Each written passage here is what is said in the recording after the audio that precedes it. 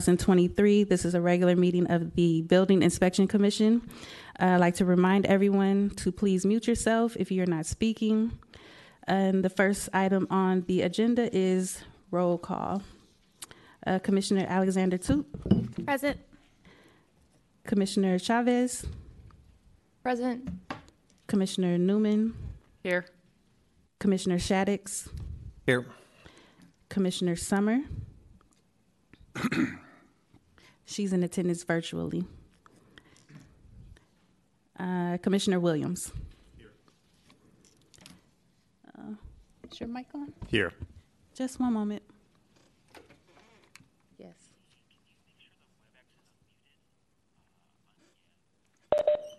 Okay, thanks.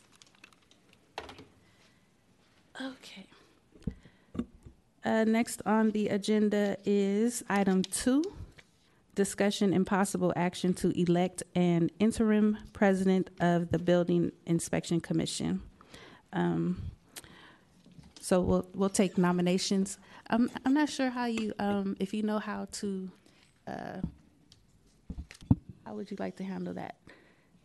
Who should do nominations first? Yeah. Do you have the rules in front of you? Sorry, Deputy City Attorney Rob Kapla.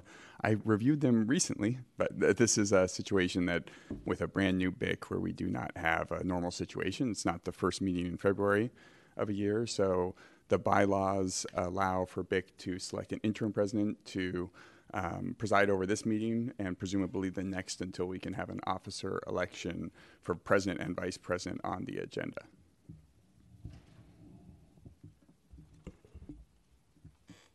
Go ahead. So it's my understanding that we should still follow the process of the regular election, which is first to allow for public comment. The second is to request nominations. I have a question about how we do that. Is it alphabetical by commissioner, or is it by raising our hand and not making nominations? And then after all nominations are offered, the presiding officer, who I think we should determine, shall close the nomination, and the commission votes on the nominations in the order they were received. The first candidate to receive a majority of the votes is elected in the office. So the process seems to be public comment, nominations, voting in order until someone receives a majority. But there's two things that I'd like your guidance on, City Attorney, Deputy City Attorney, which is who should be the presiding officer, and second is are we doing nominations by alphabetical order by commissioner or by raising our hands? Deputy City Attorney Rob Kapla, I believe the Commission Secretary should preside until we have an interim president, and that would be to first, if you have the option with your kiosks, to raise your hand if you have would like to nominate someone, and we'll take nominations until there are no other nominations, and then we'll vote on the nominations in the order in which they were received. So I would leave this to Commission Secretary to see if there are any nominations from commissioners. So please, I think, raise your hands if you can. Okay. If you have a nomination. Just bear with me because this is my first time using this screen. So if you raise your hand, and I see Angie. And I'm not sure. Did you all request to speak before? I did, and it's like Commissioner Shaddix did as well. Okay, so I'm not sure how that works. Public comment first? Okay, is there any public comment in-house or virtually on item 2?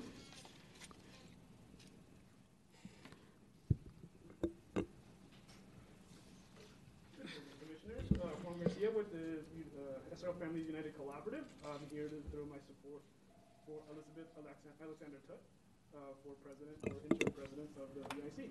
Thank you. Yes. Okay.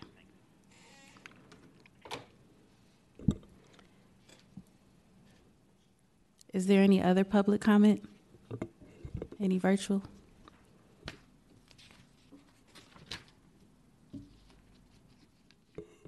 There's no other public comment. Okay, let me go back.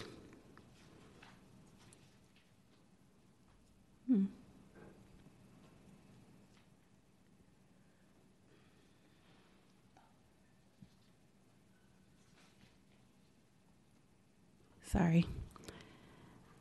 How does this work? Commissioner Alexander Toot. I would like to nominate myself, Commissioner Chavez, and Commissioner Williams in the order. Can you repeat that? Nominate. Myself, Commissioner Chavez, Commissioner Williams in that order.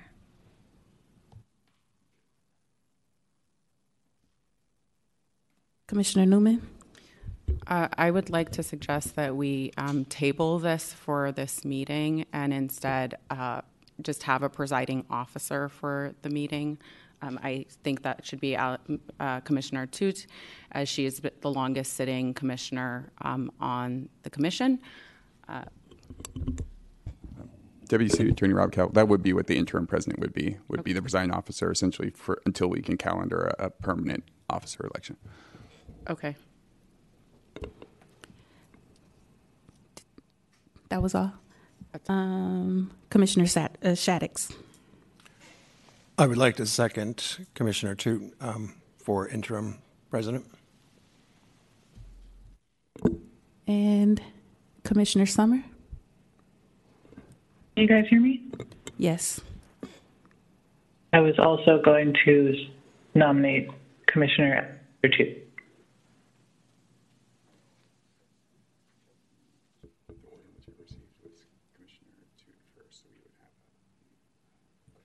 Okay, the roll call vote. Okay, so I'll do a roll call vote on the nomination for Commissioner Alexander Toot. Beginning with Commissioner Alexander Toot. Yes or no? Yes. And Commissioner Chavez. Yes. Or aye. Commissioner Newman. Yes. Commissioner Shaddix. Yes. Commissioner Summer. Yes. Commissioner Williams. Yes. The motion carries unanimously. So we don't need to do the others. Okay, so the motion is for Commissioner Alexander Toot as the interim president of the Building Inspection Commission. Yay.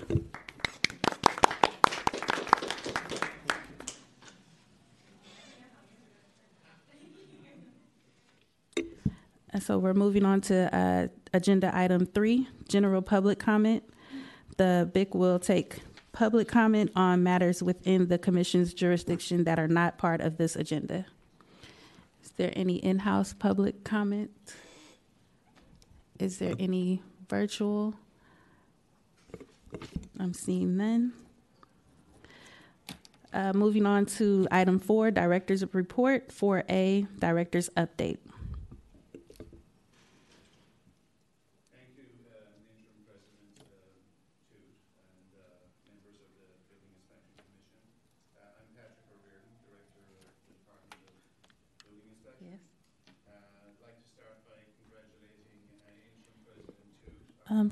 Can you check your mic, Director? Sorry.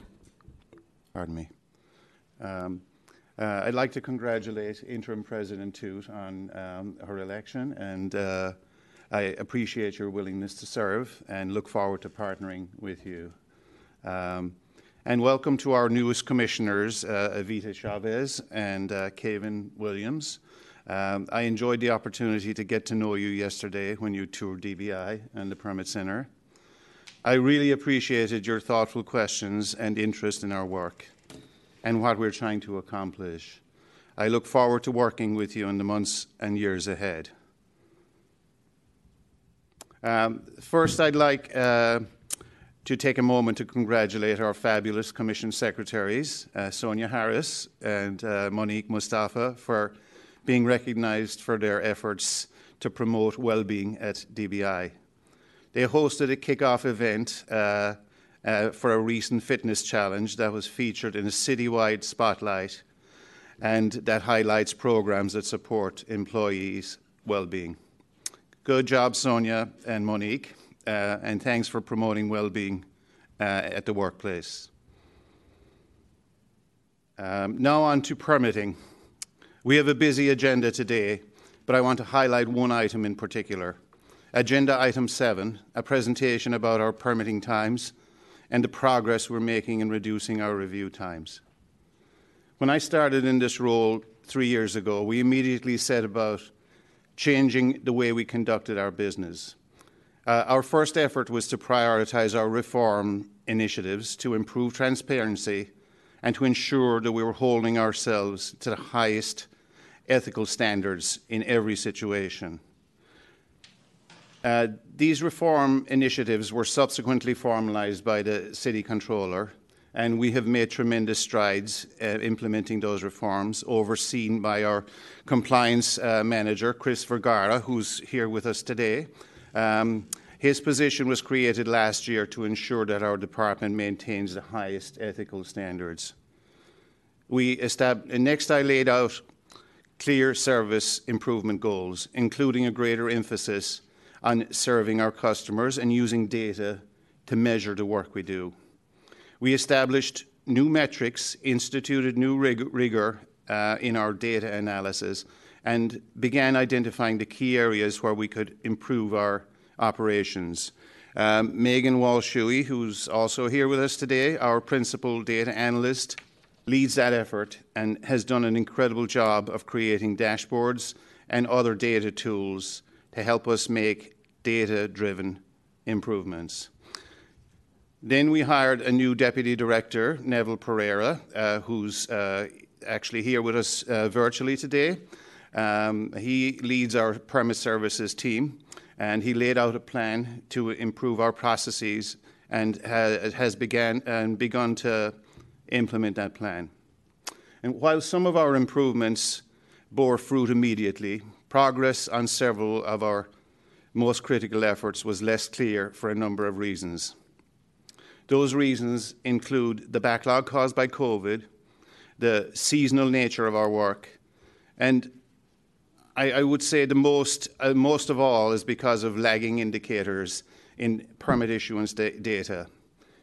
In other words, it takes a while really to know how well we're doing. That said, I'm proud to say our plan is working and we're making gains on multiple fronts. I'm looking forward to sharing what we've accomplished so far and want to acknowledge that we are not yet meeting some of our goals. We are still at the beginning of this journey and have a long way to travel. But there's no question that we're on the right track. And I want to take this moment to thank our staff for all their work and willingness to embrace change over the past few years. As you will later see this morning, we're off to a great start. That concludes my director's report. Thank you. 2 things. I forgot to have the land acknowledgement read, and also for listening, public comment call-in number is 1-415-655-0001, access code 2662091. 2279 to raise your hand for public comment on a specific agenda item. Press star 3 when prompted by the meeting moderator. Thank you. The land acknowledgement, please. Thank you. The Building Inspection Commission acknowledges that we are on the unceded ancestral homeland of the Ramaytush Ohlone, who are the original inhabitants of the San Francisco Peninsula. As the indigenous stewards of this land and in accordance with their traditions, the Ramaytush Ohlone have never ceded, lost, nor forgotten their responsibilities as the caretakers of this place, as well as for all peoples who reside on their traditional territory. As guests, we recognize that we benefit from living and working on their traditional homeland. We wish to pay our respects by acknowledging the ancestors, elders, and relatives of the Ramaytush Ohlone community and by affirming their sovereign rights as First Peoples. Thank you. We'll move on to item 4B, update on major projects.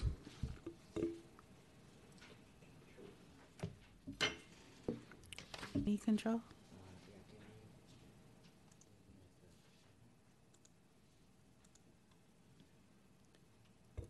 Is there a presenter for 4B? Yes, can we get the slides? Oh, sorry. Yeah. They're coming.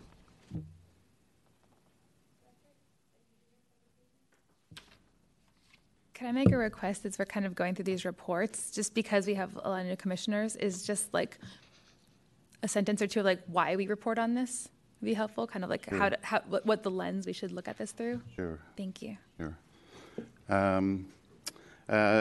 And to your point, Interim President Toot, and for the new commissioners, the purpose of this report is to show how we're doing in relation to major projects and with regard to filing of permits, the permits that are filed, the notable permits that are filed, I should say, and the notable permits that are issued, and what has been completed, signed off, and granted occupancy in the previous month.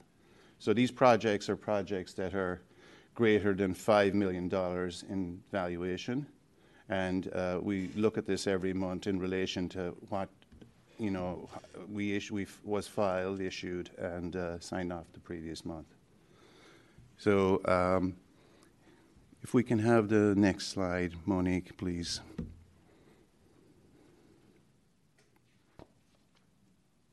Okay, so in June of 2023, one permit with an estimated construction valuation of $5 million or more was filed with DBI. This was a 168-unit affordable housing building at 1515 South Van Ness. The valuation on that, the valuation of work on that, I should say, is $59.6 million. And can we get the next slide, Monique, please?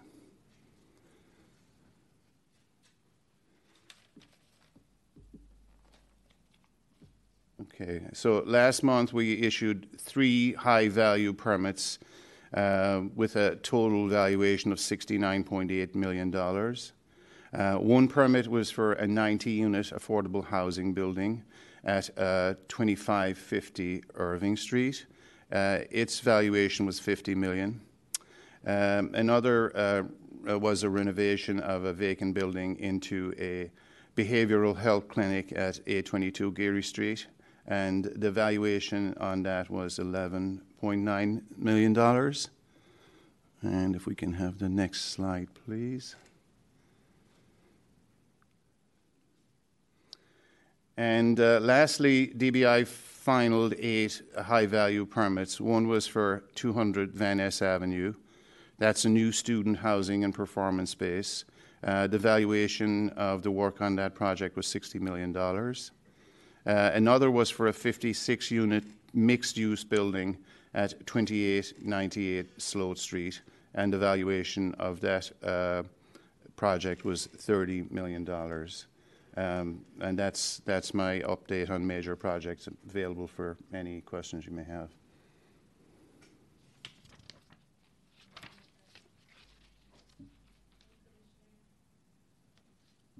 Any commissioner or questions and comments? Or we could move on to the next item. For the next month, I'm just curious to see how this compares to pre-pandemics. If you could provide just, this is what I guess September, or August or September was, before 2019 versus now. Just kind of curious to compare the. Certainly. So if we have the same month of 2019 to compare those numbers with, that's what you're, okay. Absolutely. Yep. Any other questions, comments? Yes. There you go.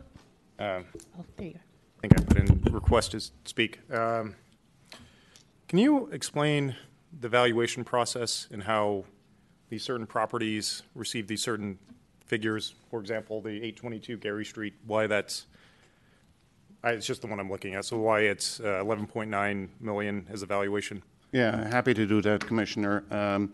The valuation is established based on the cost of the work. So the larger projects obviously will have a greater valuation. So simply it's a calculation based on the amount of work that needs to be performed to complete the project. Great, thank you. Any other comments, questions? The next item is 4C, update on DBI's finances.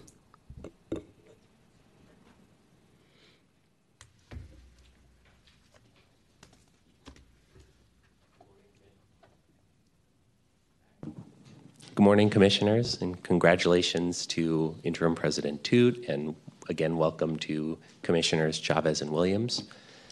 I am Alex Koskinen, Deputy Director Administration for DBI.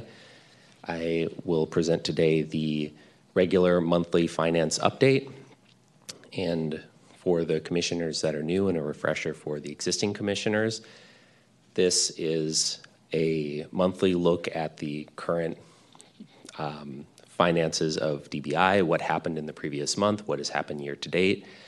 The fiscal, and next month I will provide again a presentation that I had created when I first started last October that shows what to expect in these monthly meetings. Some months will just be a regular update. Some months when the budget is happening, there will be extra presentations on that.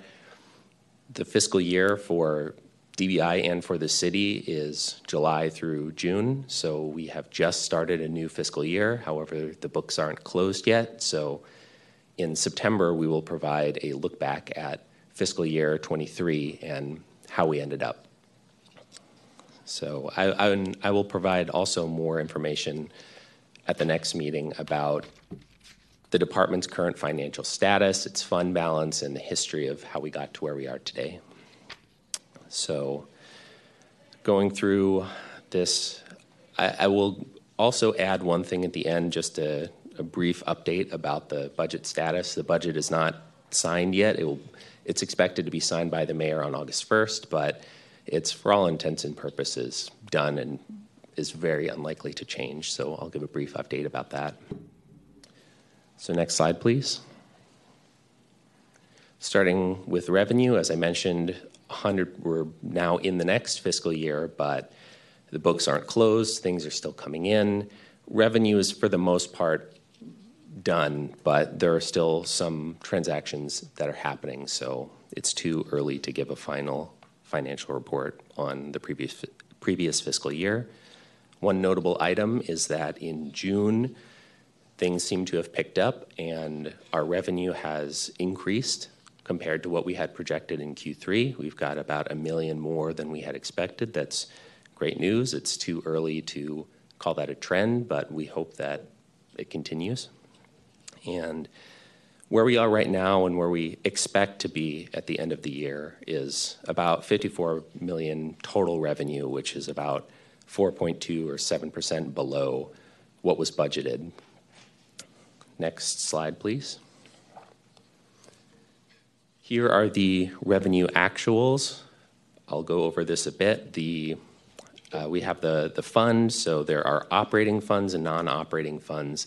The non-operating funds are special revenues.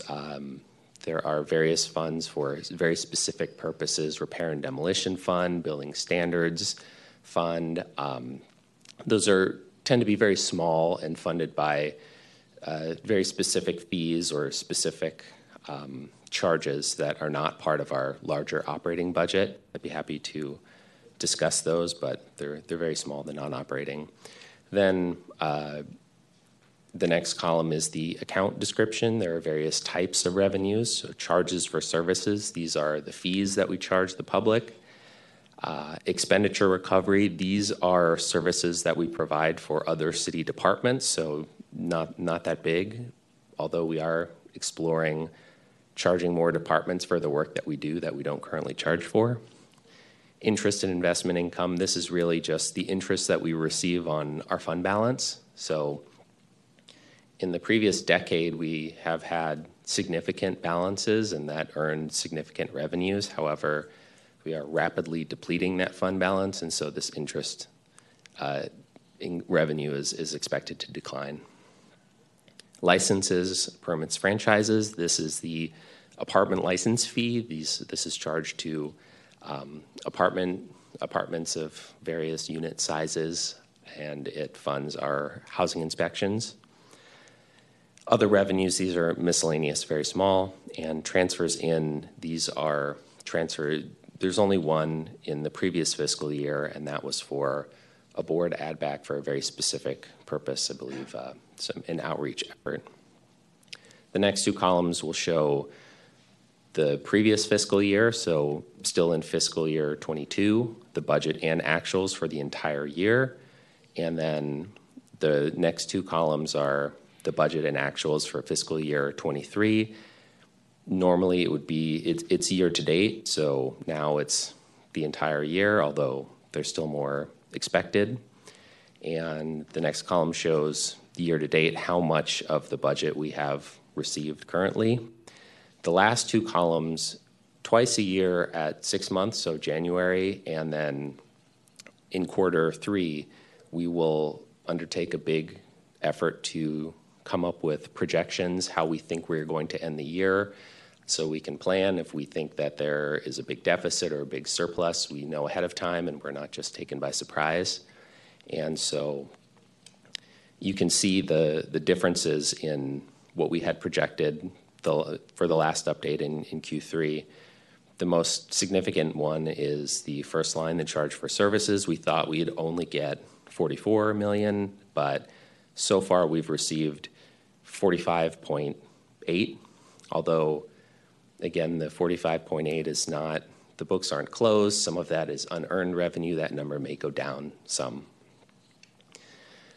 Next slide, please.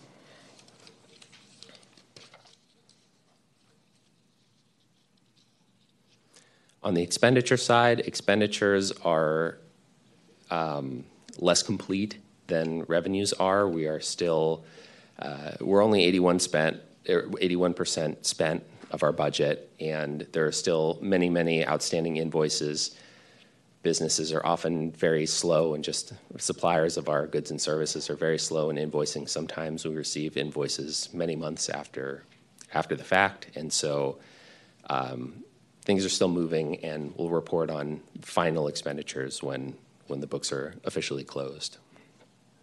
On the salary side, one pay period has not posted yet, or had not posted at the time this was updated, so the salary numbers are not complete. Salary posts 2 weeks after payday, so a little bit into July, the final pay period of the last fiscal year posts. So next slide, please. Again, these are the same numbers, the same format as revenues, and the actuals are still moving, so we'll report that next time. Notable things are labor will definitely increase when the last pay period posts. We are still expecting non-personnel services, materials, and supplies. Those actuals will grow as we get and pay more invoices. And the city grant program, we've only spent 3.1 of the 4.86 total contract amount. So many of those organizations are very late typically with their invoices arrive months after the year closes. So we'll be reviewing those and paying those well into this fiscal year for the previous fiscal year. And services of other departments as well. Q4 billing doesn't happen until early August usually. So other city departments, we don't have their Q4 bills from them, so those amounts, the 13.4 will definitely grow. And then on the non-operating side, I think those are pretty static, and it looks like a large amount, but really what it is just a technical revenue transfer from our fund balance that has not posted yet. So again, final accounting will be provided in a future meeting. Next slide, please. Now, part of this report is also the number of permits, which is kind of a good proxy for our revenue. And what we show is previous year month to date versus this year month to date. Now we have the entire year. These numbers should be final and should not change. And where we've ended up is that our total number of permits is 7% lower than the previous year, and the valuation of those permits is 10% less than the previous year. So next slide, please. So here are the actual numbers, and I'd like to point out for all the commissioners that The largest, our fees are very progressive in that the largest projects contribute a large percentage of our total revenue, and those large projects are not regular. It's difficult to predict. You never know when they're going to come in or what the timing of them will be. And so one large project can add $200 million of valuation, which can be very significant fee revenue. And so that is an interesting thing to look at, but really we have to be reactive. It's very difficult to be proactive and project what fees will be next in the future. Nobody has a crystal ball or knows what will happen with the economy. So it's very difficult developing a revenue budget and projecting what will happen. I'd like to give an update on the budget as it stands right now. I'll go over in a future meeting all the different phases of the budget, but we are now currently in the full board phase, I believe. The full board has the Budget and Finance Committee has done their part. The budget has been moved to the full board. The full board will approve and send to the mayor, and then the mayor will sign. At this phase, very few changes are made. I think everything is mostly done, and it's very unusual for something to change at this point. So the budget that was submitted to the BIC in February is largely what was approved final, with one very notable exception, the CBO grants, the community-based organization grants. Those were submitted in February as part of the budget. They were removed in the mayor's phase of the budget for the June 1st budget, and then have been added back through the Board of Supervisors phase of the budget. The contract amount that the organizations receive is $4.86 million. However, the add back was only for 4.8, so about 60,000 was not restored, and we expect that to be fully approved. The mechanism by which the funds were added back is a transfer from the general fund. So DBI will now receive an ongoing annual transfer of $4.8 million from the general fund, and that is where it stands right now. We have informed the community-based organizations of the change of the 4.8 and the approximately 1% reduction in their amounts going forward. And we've let them know that the funds have been restored and to please continue their work. That's my update for today, and I'd be happy to answer any questions.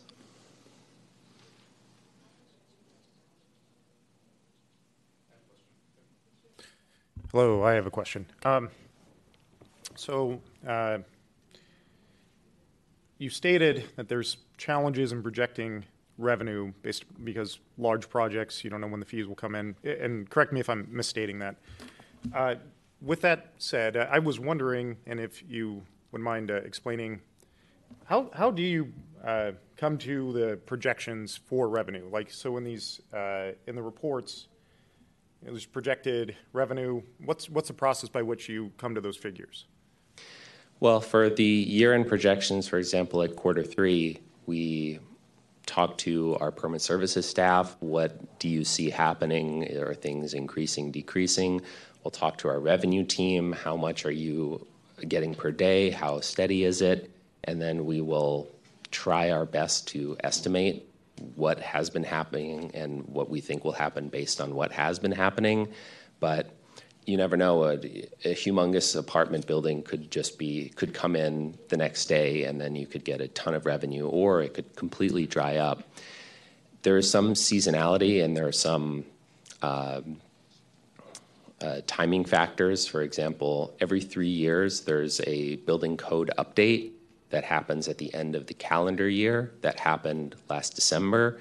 So we witnessed lots of people coming in to try and get their permits in with the old rules before the new rules took effect. So that created a bit of an increase in revenue, and we understood that, so that created a challenge for our 6-month projections because we had just recently experienced an uptick, and we knew that that probably wouldn't continue, and it didn't.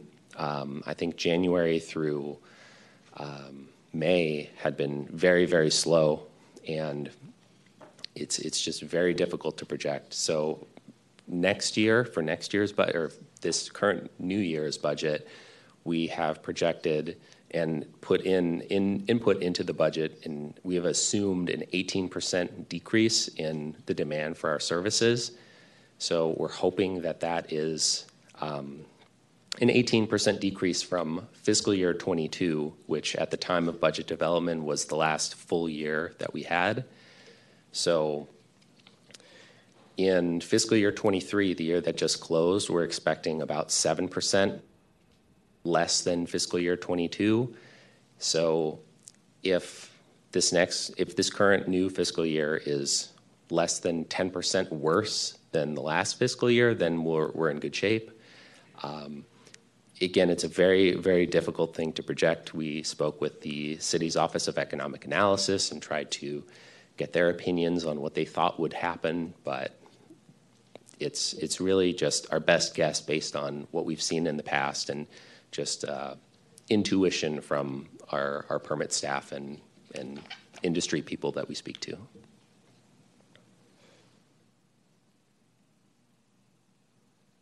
Hi, I have another question. Thank you so much for the presentation today.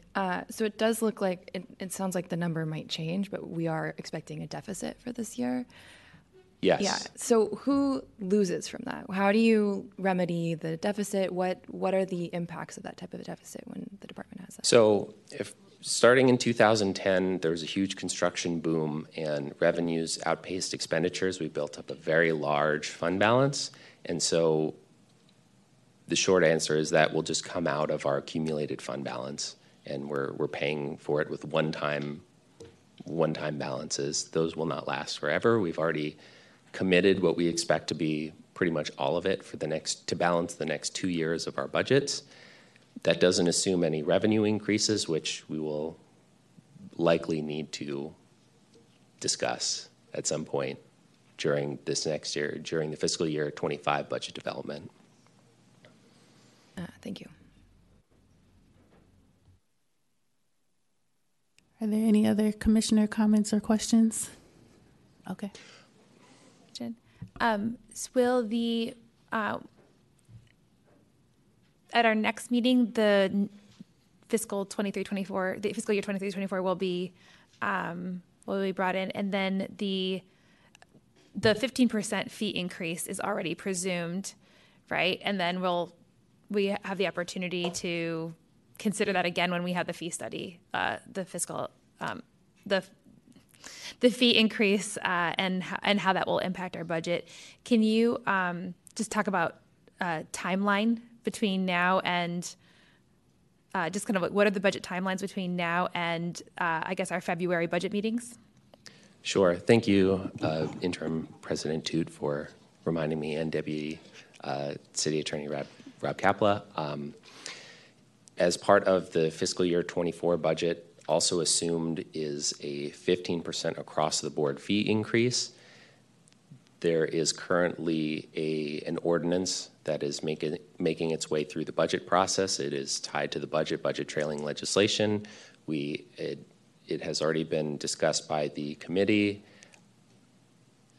possibly the full board yesterday, but I'm not positive, and is expected to go through as is and be adopted. So that would mean our fees will increase 30 days after the mayor signs it, or 10 days after the mayor declines to sign it, which is unlikely to happen. So the mayor typically signs the budget on August 1st, and so our fee increase would be effective on September 1st. We are also currently in the middle of a fee study to review department costs, assign those costs to the various fees we charge, investigate whether or not we should get rid of some fees, charge new fees for work that we're doing, There is existing legislation that has authorized fees that we don't currently charge. There's work that we do for other city departments that we don't currently charge for. So we're investigating all of that. The results of this fee study are expected to come out in the fall. So I think by November at the latest. And there will definitely be a lot of discussion around this. I think there are political implications here. The mayor's office is very interested. I'm sure the BIC will be very interested in the results of the fee study. And each line item fee we have a consultant doing this fee study for us, and the results of this will be line items. This fee should be this amount. This fee should be this amount. And that may or may not represent a ceiling. So if decisions are made not to raise some of the fees, not to take some of the recommendations of the fee study, then questions arise of how services will be funded, how that gap will be made up. And so it will be a very interesting discussion, I'm sure. And we will keep you informed, and you will, as soon as the fee study draft result is released, we will bring it to the BIC and share it with you. And to answer your last question about timelines, roughly the budget process is the controller now starts working on the base budget for fiscal years 24, 25, and 25, 26. And they go and make technical adjustments, input the new labor amounts for salaries, et cetera, et cetera. And then in December, the budget system will open for departments. Departments have from December to February to develop their budget proposal for the next 2 years.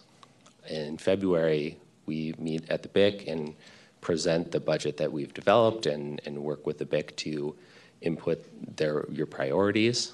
And then from February to June, it's the mayor's phase of the budget. So the mayor's office typically kicks all departments out of the system, does what they do, input the mayor's priorities. And then in June, the budget hearings are held by Budget and Finance Committee. They review, they make cuts and adds.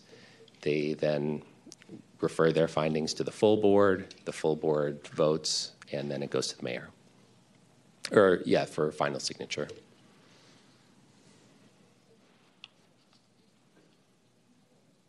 Any other questions, comments? Thank you. The next item on the agenda is 4D, update on proposed or recently enacted state or local legislation. Good morning, Commissioners. Interim President Toot. Welcome, Commissioners Chavez and Williams. I'm Carl Nacita. I'm Legislative Affairs Manager for DBI, and I am here to present a monthly update on local and state legislation impacting the department. I will give this update monthly, and for our new commissioners in your packet, there's a full list of legislation, either proposed or recently enacted, some of which I've covered at previous BIC meetings, so I won't cover today, but it's there for you if you'd like to review it.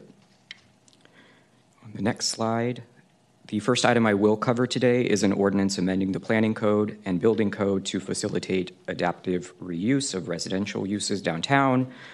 This ordinance amends the building code by directing DBI to develop an adaptive reuse manual of standards for such projects. And the board did pass this ordinance in June, and it was signed by the mayor. It will become effective August 4th. DBI staff and technical services are working on those standards, which will be presented to the BIC. And I will note that this ordinance was duplicated so that some additional changes to the planning code could be made, and that duplicate file is making its way through the legislative process right now, but nothing affects the building code in that duplicate file, so it will not be re-referred to the BIC. Next slide.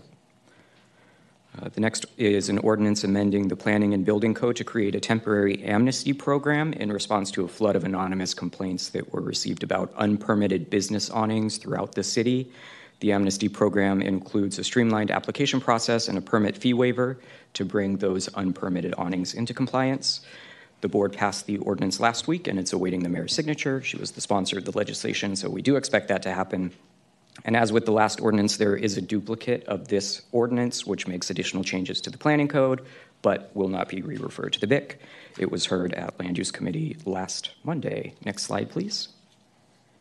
And on Monday of this week, the Land Use Committee recommended approval of an ordinance amending the building code to outline the site permit application process and require simultaneous interdepartmental review of site permit applications. And the board had its first vote on that ordinance yesterday. Next slide. So I won't go into too much detail on the ordinance that's on the slide that you can't see regarding a fee waiver of awning and sign permits for small businesses. It's number 5 on the agenda, and you'll hear from a representative from Supervisor Joel Engardio's office on that one. There's also an ordinance to change the way that the city sets, imposes, and collects the various development impact fees. It's item number 6 on today's agenda, and you will hear from representatives from the Planning Department and the Office of Economic and Workforce Development. Also, on the local side of things, an ordinance amending the electrical code to require specific certifications for electric work has been introduced by Supervisor Connie Chan. It's referred to the BIC for your recommendation, and it will be on the next agenda for you. And I will confirm what Deputy Director Koskinen stated earlier. The board did have its first vote on the budget yesterday, and it passed 10 to 1. Its final vote will be next week, and the board also voted on the trailing legislation increasing DBI's fees by 15% across the board. And on the state legislation side, Assemblymember Matt Haney's AB 1114, which would make post-entitlement permits, including building permits, ministerial, as well as impose time limits for completing permit application review. That one is with the Senate Appropriations Committee right now. If passed by that committee, it will be heard on the Senate floor. So I should have a further update for you next week, or next month, rather, and I'm happy to answer any questions.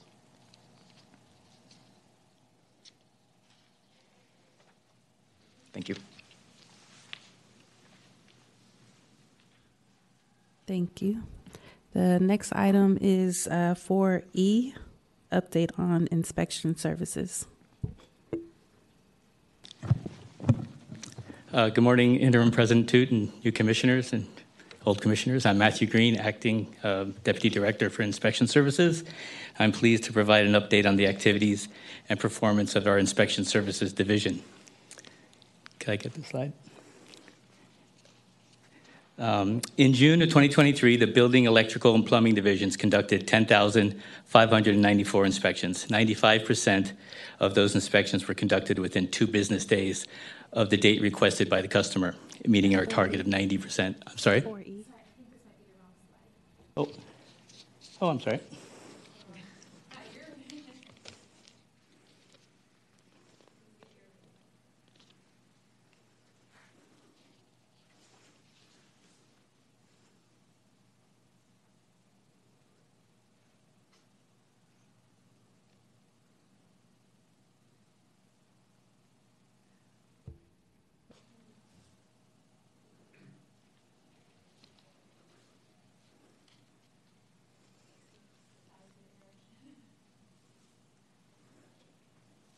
One moment.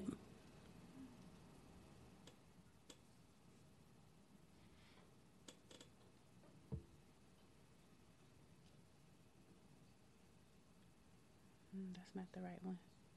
It should say 4E. Mm-hmm.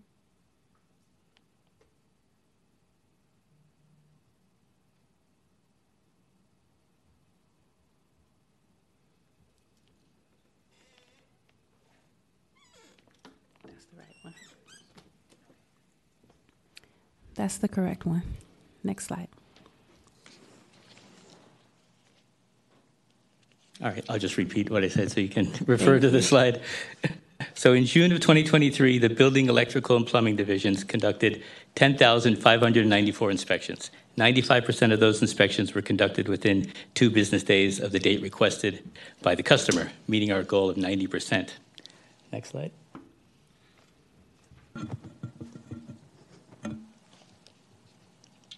And next slide, please.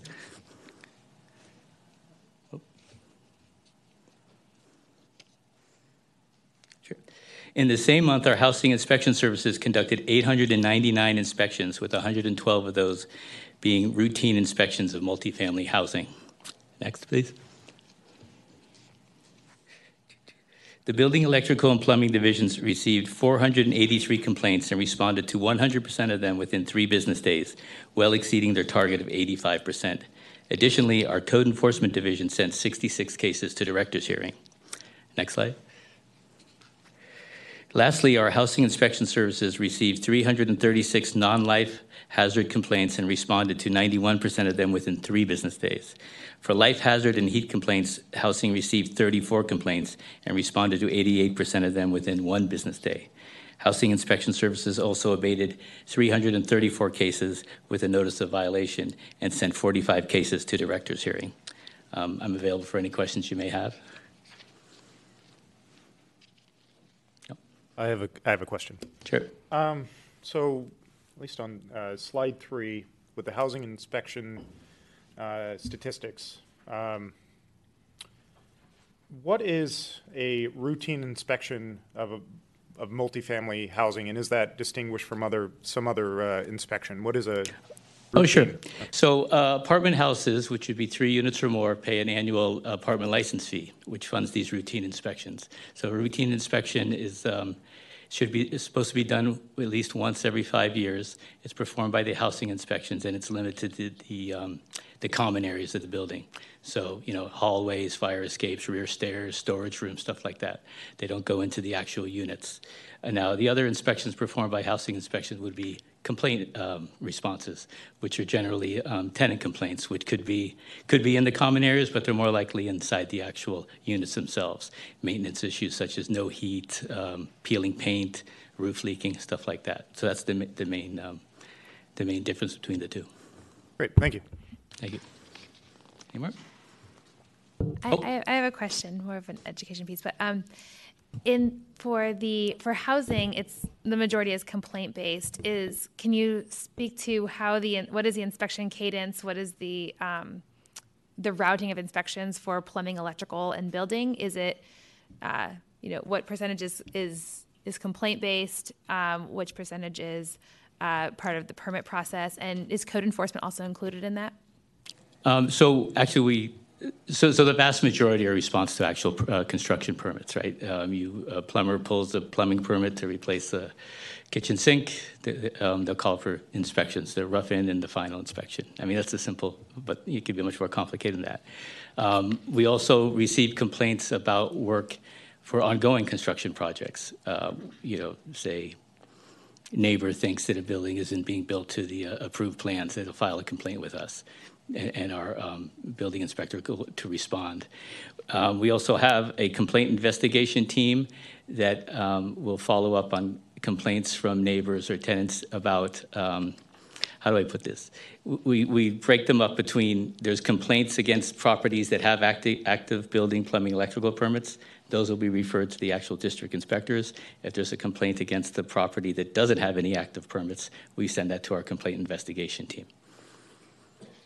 So I know that's a big, 10,000 foot view, but does that help? Thanks. Thanks. It's great to see such a quick response rate. I was wondering if you have any information about what the outcome of each case is afterwards. I know that this is how quickly inspectors are showing up and responding to a complaint, but do you have any data on what happens after? I'm sure we could get that information. It's either going to, a complaint is an allegation. The inspector can go out and will determine if the complaint is invalid, they'll close the complaint. If it is a valid complaint, it could probably lead to a notice of violation and go down the code enforcement process. I don't have those numbers in front of me, but I'm sure we could dig those up for the future. That would be great. Thank you. Yeah. Thank you. Any other questions, comments? Move on to item 5. Before we move, I'm sorry. Thank you. Is there any public comment on director's report, item 4A through E? Am I going to get more than 1 minute and 50 seconds?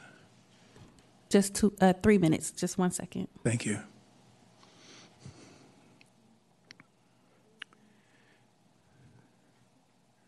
And Go ahead. Thank you very much. My name is Jerry Dratler, and I have 3 comments. One, I would like to see the monthly permit schedule modified to include the average permit fee for each of the 10 lines this year and last year. 2, DBI's failure to implement the controller's recommendation to lock down the permit tracking system to prohibit DBI employees from altering systems records is inconsistent with any DBI actions to root out corrupt behavior. And 3, the city controller is required to issue a formal evaluation of the new budget. I would encourage all the commissioners to read the report to understand the city's current and future budget crisis. The mayor took about $640 million in reserves to balance the budget. This means the mayor avoided the structural changes required to adjust the city's cost structure to the new operating realities. There's a phrase in the Midwest that really summarizes this, and it's called eating your seed corn. Thank you. Is there any other public comment? Virtual? Seeing none, we'll move on to agenda item 5. The CAC letter that was in your supporting documents is not correct. I will update the correct one by the end of today. So apologies for that. But item 5 is discussion and possible action regarding Board of Supervisors Ordinance File Number 230559-2, amending the planning, building, and fire codes to codify the annual waiver of awning replacement fees and awning sign fees applied for during the month of May, in addition to other requirements. Thank you, Monique. Hi again, Commissioners. Carl Nacita, Legislative Affairs Manager, here to introduce an ordinance that would expand the May small business awning fee waiver to include business signs. Next slide, please. So before I invite Tita Bell, who is Chief of Staff to Joel Engardio, who's the sponsor of this legislation, up to speak to you, I'd like to take a moment to give a brief refresher on the various awning fee waivers and programs, because I know you've been hearing a lot about awnings for a while, except for our new commissioners, but you will. Earlier this year, Supervisor Engardio sponsored an ordinance to codify an annual awning fee waiver for small businesses every May, which is Small Business Month in San Francisco. And that legislation does waive permit fees for small businesses that apply for permits in May to replace an awning. The ordinance also waives permit fees for new awning installations for a limited 2-year period, retroactive to May 2023 and next May 2024. So that's the first one listed on this slide. That ordinance was passed by the Board of Supervisors and signed by the mayor, so it's in effect now. Then there's an awning amnesty program that I mentioned in my legislative update earlier this morning.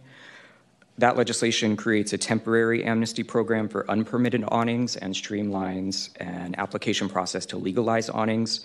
It also waives applicable fees through June 2024. That ordinance was passed by the Board of Supervisors on July 11th, and as I mentioned earlier, it does need the mayor's signature, but she was a sponsor, so we expect that by Friday of this week.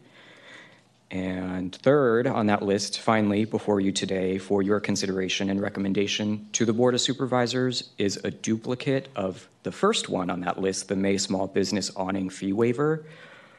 This duplicate ordinance would add a fee waiver for new installations of business signs, also for a limited 2-year period, retroactive to May 2023 and May 2024. Monique mentioned the CAC's recommendation letter. At their June 12th, 2023 meeting, the CAC made a recommendation to the BIC to recommend approval of the ordinance if it is amended to require reimbursement of fees waived by DBI from the city's general fund. So that is an amendment staff would welcome, given the deep deficits that you heard Deputy Director Koskinen speak about a lot and earlier this morning, using our reserves to balance our budget. And there is precedent for reimbursement from the general fund under the city's first-year free program, which is the same target audience or community, the small business community that this awning fee waiver intends to reach. We did look at the number of permits and the fees collected by DBI for May 2023. and we collected $22,000 in fees. 33 permits were issued. That equals about $583 per permit. So it's not a huge amount. Like I said, though, we would welcome reimbursement.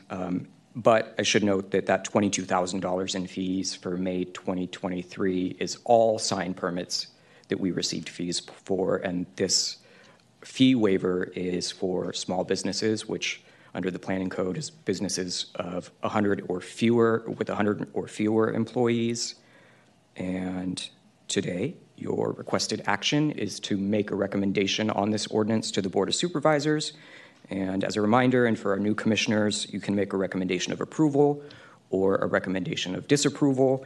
And either way, you can suggest any number of modifications, but it would be up to the sponsor of the legislation whether or not to accept those modifications recommended. And now, after all of that, I'll invite Tita Bell, who's Chief of Staff to Supervisor Joel Engardio, to come up to present.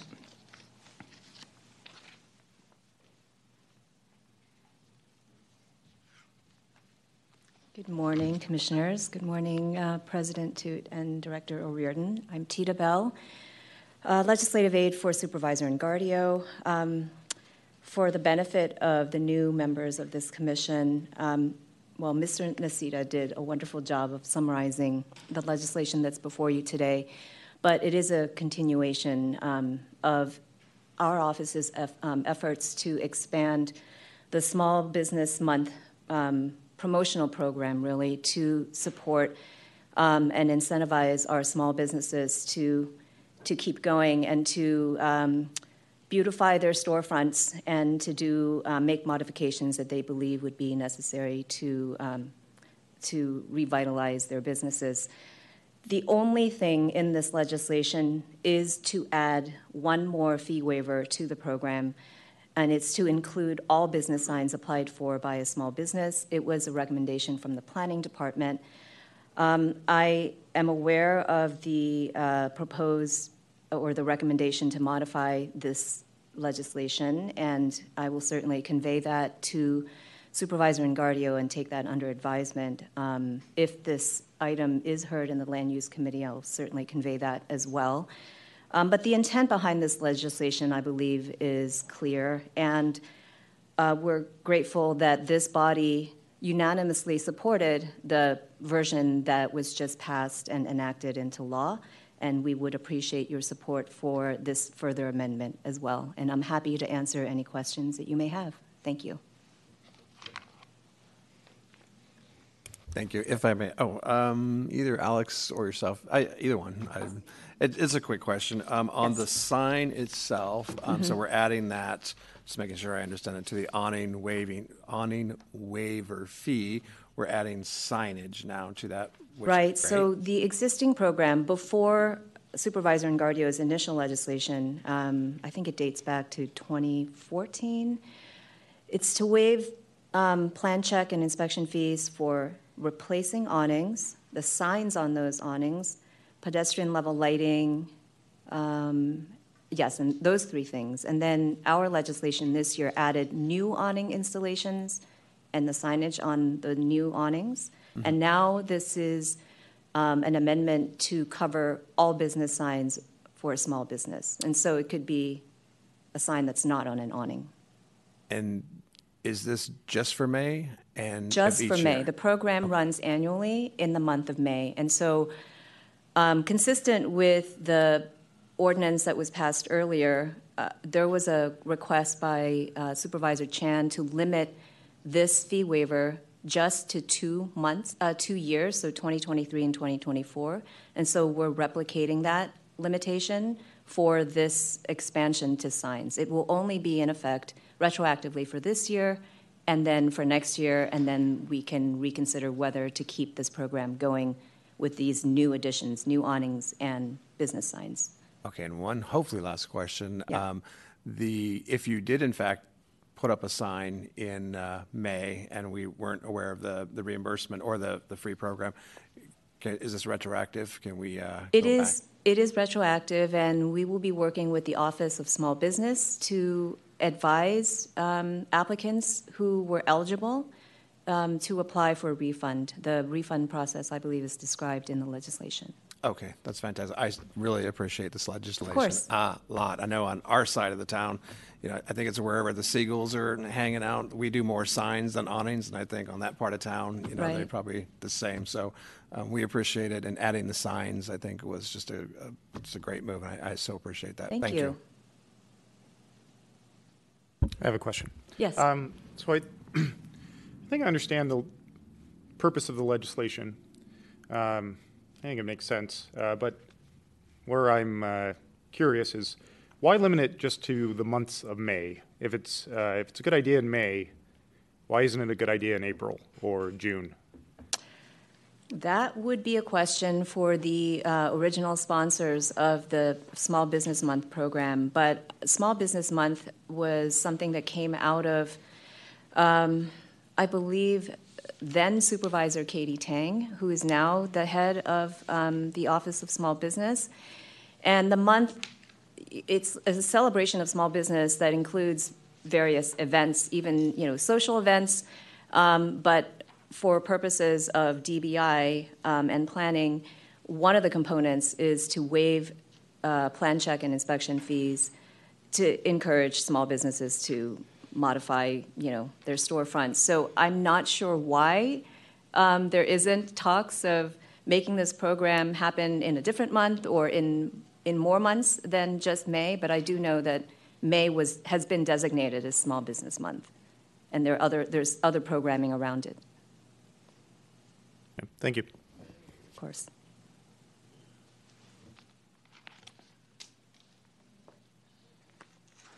Any other questions or comments? So we'll do a roll call vote on the item.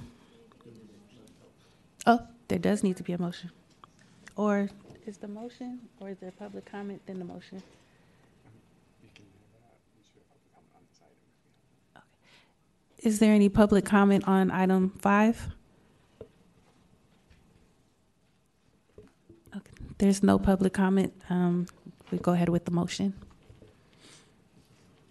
If I may, I very enthusiastically would like to make a motion to approve the Board of Supervisors ordinance to amend the planning code, fire, and codify the annual waiver, awning replacement fees, and awning sign fee applied during the month of May. Is there a second? I would like to pose that we include the recommended language from the subcommittee that says we're reimbursed for those costs from the general fund. Deputy City Attorney Rob Kapla, is that a friendly amendment to the motion? Would you accept that? Okay. So the motion would be to approve the ordinance with the recommendations from the Code Advisory Committee. Is there a second?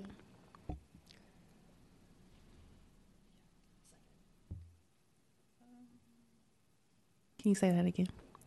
Second the motion. Thank you. And I'll do a roll call vote. Commission or President, Interim President Alexander Toot. Yes. Commissioner Chavez. Yes. Commissioner Newman. Yes. Commissioner Shaddix. Yes. Commissioner Summer. Yes. And Commissioner Williams. Yes. The motion passes unanimously. And then we can go on to item 6. Thank you. Agenda item 6 is discussion and possible action regarding Board of Supervisors ordinance file number 230764, amending the planning code to number 1, modify the annual indexing of certain development impact fees with the exception of inclusionary housing fees.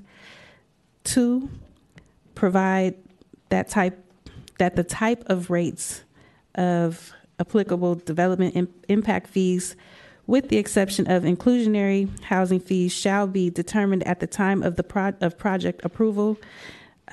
Number 3, exempt eligible development projects in PDR production, distribution, and repair districts and the C2 community business district from all development impact fees for a 3-year period. Number 4, Allow payment of development impact fees with the exception of fees deposited in the citywide affordable housing fund to be deferred until issuance of the first certificate of occupancy. And number 5, adopt the San Francisco citywide nexus analysis supporting existing development impact fees for recreation and open space, child care facilities, complete streets, and transit infrastructure, and making conforming revisions to Article 4 of the Planning Code, amending the Building Code to allow payment of development impact fees with the exception of fees deposited in the citywide affordable housing fund to be deferred until issuance of the first certificate of occupancy, and repealing the fee deferral surcharge in addition to other requirements. Thank you, Monique. Hello again, Commissioners. Carl Nacita, Legislative Affairs Manager. As you heard in the very long title, this ordinance has both building code and planning code amendments. So you'll hear a presentation today on the whole ordinance from Planning Department Chief of Staff Dan Sider and the city's Director of Development Ann Topier.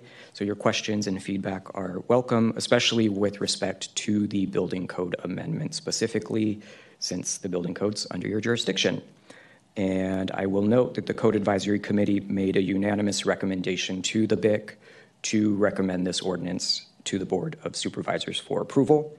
So your requested action today is to make a recommendation of approval to the Board of Supervisors for the board's further action.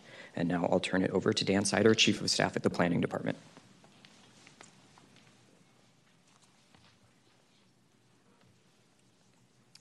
Good morning, Commissioners. Dan Sider with the Planning Department.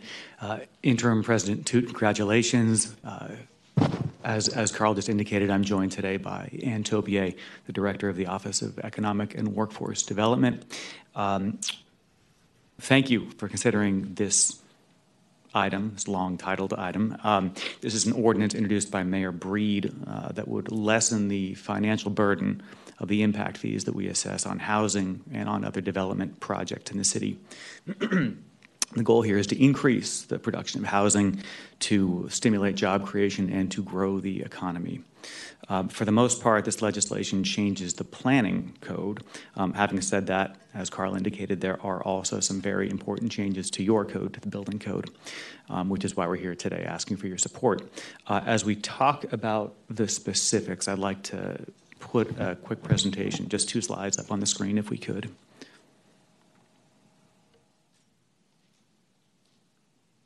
Okay, just to frame things for you, Commissioners, the legislation deals only with development impact fees. It does not deal with application fees. It does not deal with the fees that are paid to the city to cover the costs of review and approval. As I said before, it does amend both the planning and building codes, and you really can't talk about one without talking about the other. So bear with me if you would, please, Commissioners, as we go through the 4 substantive amendments that are contained in the ordinance. The first 3 are planning code. The final one is largely building code.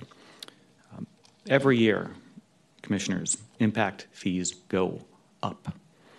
Today, they're indexed by something called the AICCIE, which stands for the Annual Infrastructure Construction Cost Inflation Estimate. Over the last few years, that number has generally ranged from 2 or 3% to about 6%.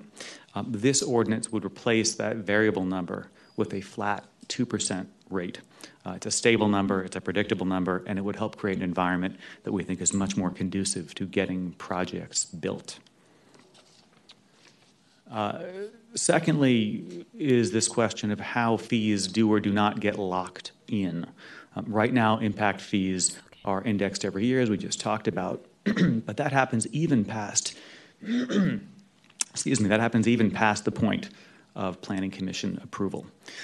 This ordinance would lock in those impact fees at the planning level approval so that the annual increase we just talked about really only applies to new projects and does not apply to projects that are already approved. In other words, once you're approved, you have that certainty of exactly what it will cost you to pull your permit. The third change that you can see on the screen right now would boost our cultural and industrial base by providing what's effectively a 3-year fee holiday. for two kinds of projects. This is not every project, it's a very specific subset. Firstly, hospitality projects that are located in the northeast corner of the city. And secondly, our larger retail or industrial projects that are on underdeveloped lots in industrially zoned neighborhoods. Lastly, Commissioners, and most important for you, are those changes to the building code that deal with the fee deferral program. Back in the Great Recession, the city created an impact fee deferral program that existed between 2010 and 2013.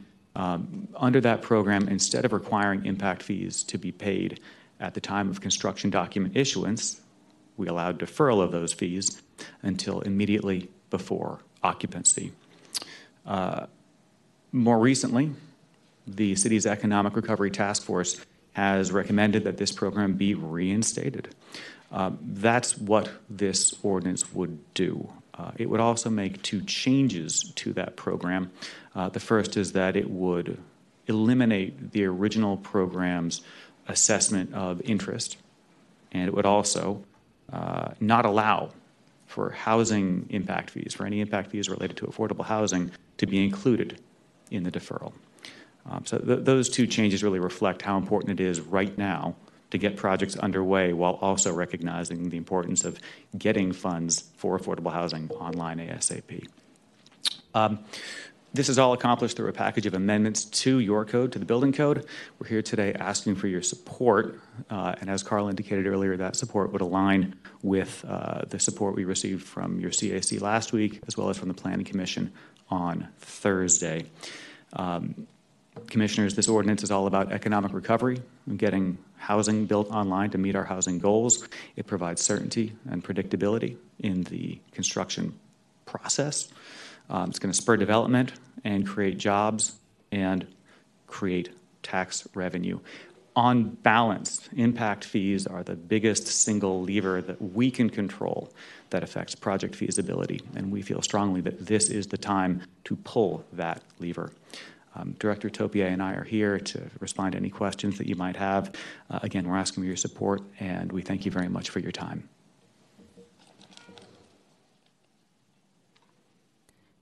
Any commissioner questions or comments?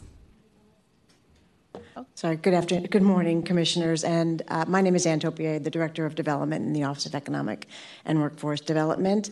And I want to also thank you for your consideration of this item today. I also want to extend my congratulations to Interim President Toots and also to the new appointees to the Commission. This piece of legislation is part of a fee reform legislative package introduced by Mayor Breed and President Peskin on June 27th. The packet is one component of the city's comprehensive efforts supporting both our need to stimulate construction of our housing pipeline projects, incentivize investment in the city's commercial corridors, and support our economic recovery, of which our housing goals are a critical element. The fee deferral part of the legislation results in changes to the building code. Dan just went through all of that, so I won't reiterate that. But by reforming the way impact fees are escalated and when they are assessed, this legislation provides certainty and predictability for builders advancing projects, as well as for city staff budgeting and spending the fee revenue. It will also help improve the financial feasibility of projects by not subjecting projects to fee escalation after they have already been approved. The impact fee deferral program was successfully in place from 2010 to 2013, and the city's 2020 Economic Recovery Task Force recommended reinstating the fee deferral program as one tool that we could make available to support the city's economic recovery.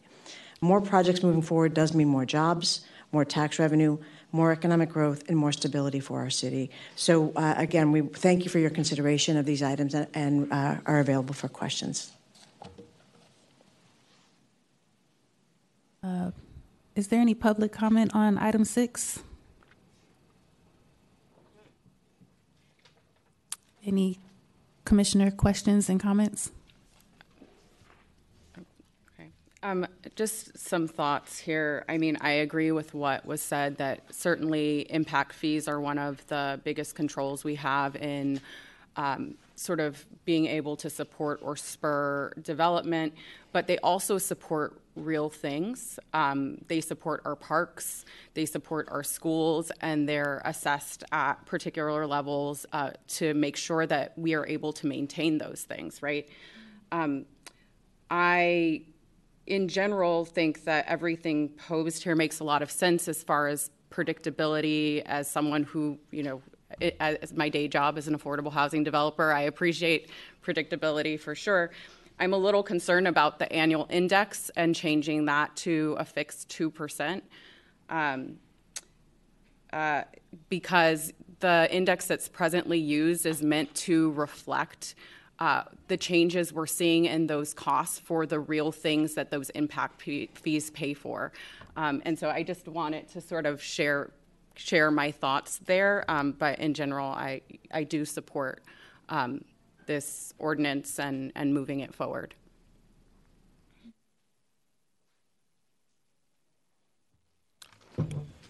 Thank you so much for your presentations. I think this might be for Dan. First off, I fully support this. I support anything to just stimulate, economic activity. So thank you for spelling out that very long paragraph. I just have to clarify one thing. When you refer to industrial, I think you're referring to my side of town. So there are a couple industries that are doing very, very well on my side of town, and I won't mention them by name, but are they also part of this? Are they considered, or will their fee impacts be deferred or waived? I just sense that they're doing just fine. Everybody else, great. But so I don't know if that's a yes or no. I just wanted to clarify that. And I also, as Commissioner Newman says, I fully support this too. Commissioner Shaddix, it's a very good question. It's a very long piece of legislation with a very elaborate definition of exactly what kind of projects are eligible for the fee holiday. With regards to industrial projects, sort of the threshold consideration is that only what we call PDR districts are zoning districts in which that could be granted. PDR stands for production, distribution, and repair. Those are exclusively found in sort of the greater southeast part of the city. Bayview, Northeast Mission, waterfront lands in the sort of southeast waterfront. From there, there's an eligibility criteria that deals with the level of development on the lot. Specifically, you have to have a 0.25 to 1 or lower FAR. So we're only talking about lots that have very little development on them, if any, being eligible for this fee waiver. And then if you meet those two criteria, there's a third which deals with the amount of square footage being added, which is between 25,000 gross square feet and 200,000 gross square feet. And as a fourth and final layer of eligibility, the project itself has to either propose a retail use or a PDR land use. So it's a fairly bespoke fee holiday. There's also the exemption for hospitality projects on the northeast side of town, but that's sort of apart from this one exemption. I hope that answers your question, a little bit at least.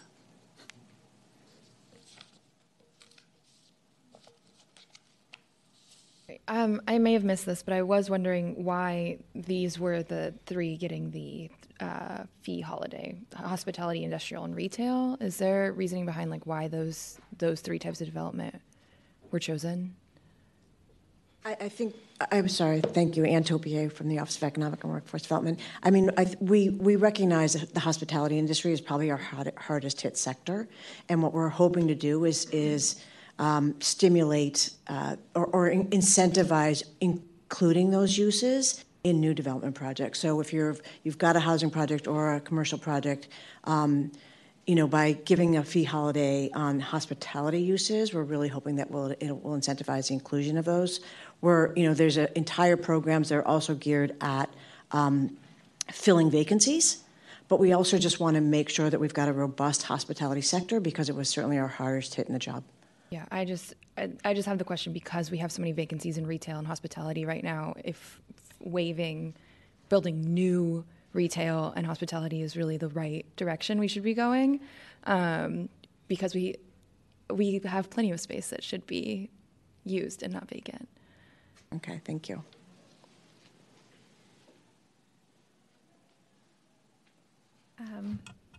I'll ask my questions, and then you can determine which is, who's the best to field it. My first question was, has there been stakeholder engagement? I heard that there was the 2020 Economic Recovery Committee that recommended this. Kind of who else has been involved in this conversation from the larger city community? And then what is the budget impact expected to be? Has there been analysis on the budget impact? And then my third question is if the current scale is 2% to 6%, what was the thinking behind the 2% as a permanent escalation versus kind of somewhere in the middle? Thank you. Thank you for that question. So there's been a long, robust engagement certainly from the development community, from the housing community, about how impact fees have been so unpredictable. And in fact, over the last 3 years, there's been a significant increase in impact because of our fee escalation, but also because of other, factors, including construction costs. And the 2% is really based on looking at across the region and across the country. There's the annual escalation rate of these kinds of fees is typically between 1% and 3%. And I think what we're trying to do is make sure that we continue to grow our fees. We will continue to collect those fees. We're not reducing other than the sort of the holiday. They will continue to escalate over time. They are set by index, so by a nexus study. So we're still in compliance with the nexus study component of the impact fees, and we're not removing the AICCIE's ability. We're sort of allowing them to continue to make whatever projections they need to make for future city capital projects. So they will continue to escalate at a rate that they need to make sure that they're accommodating the city's needs, while impact fees, which are set by the Nexus study, will escalate at a more predictable rate. And then I forgot the other part of your question.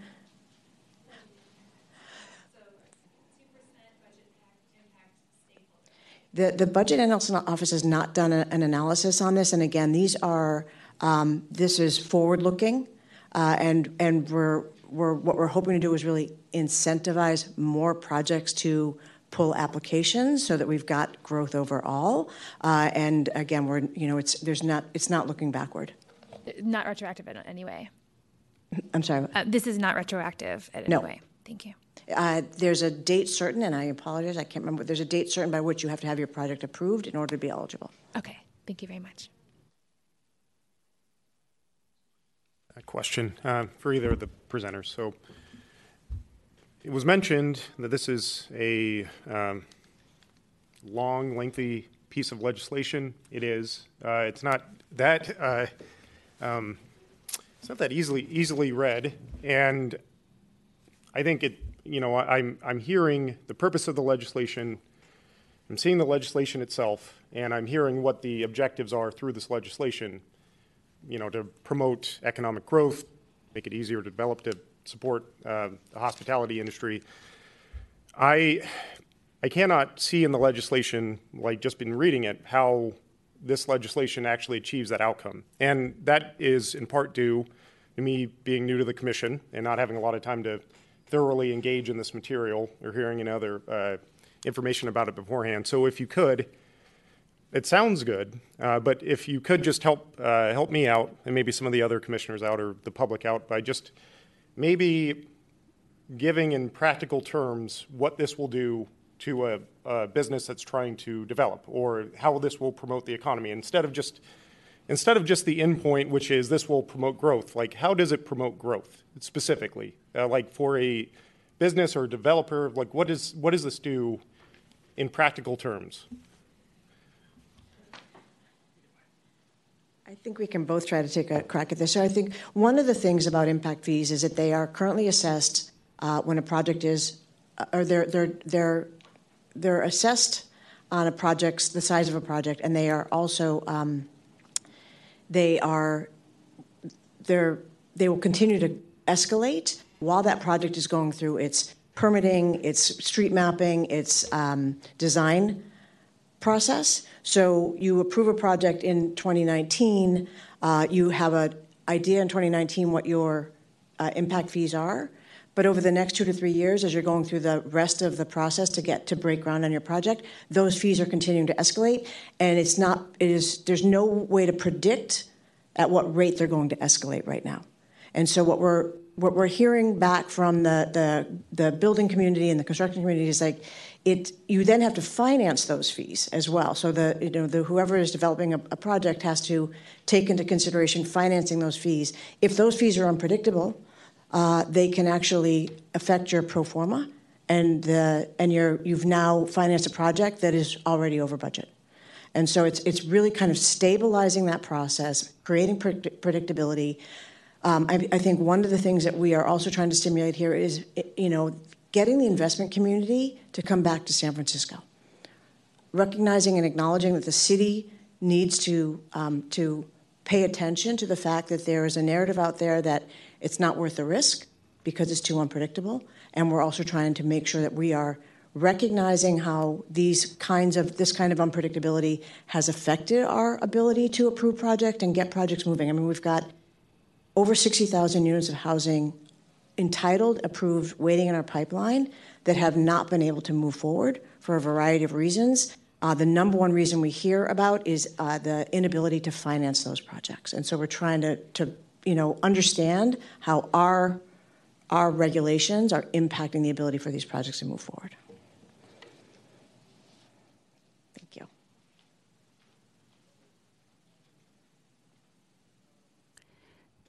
Commissioner Soot.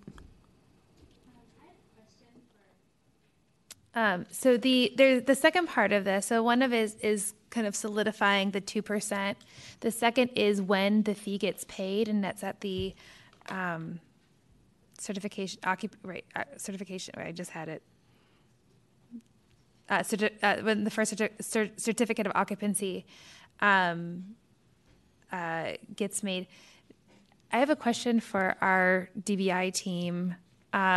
How does this change how we do our budgeting? How would this, does this, I understand that we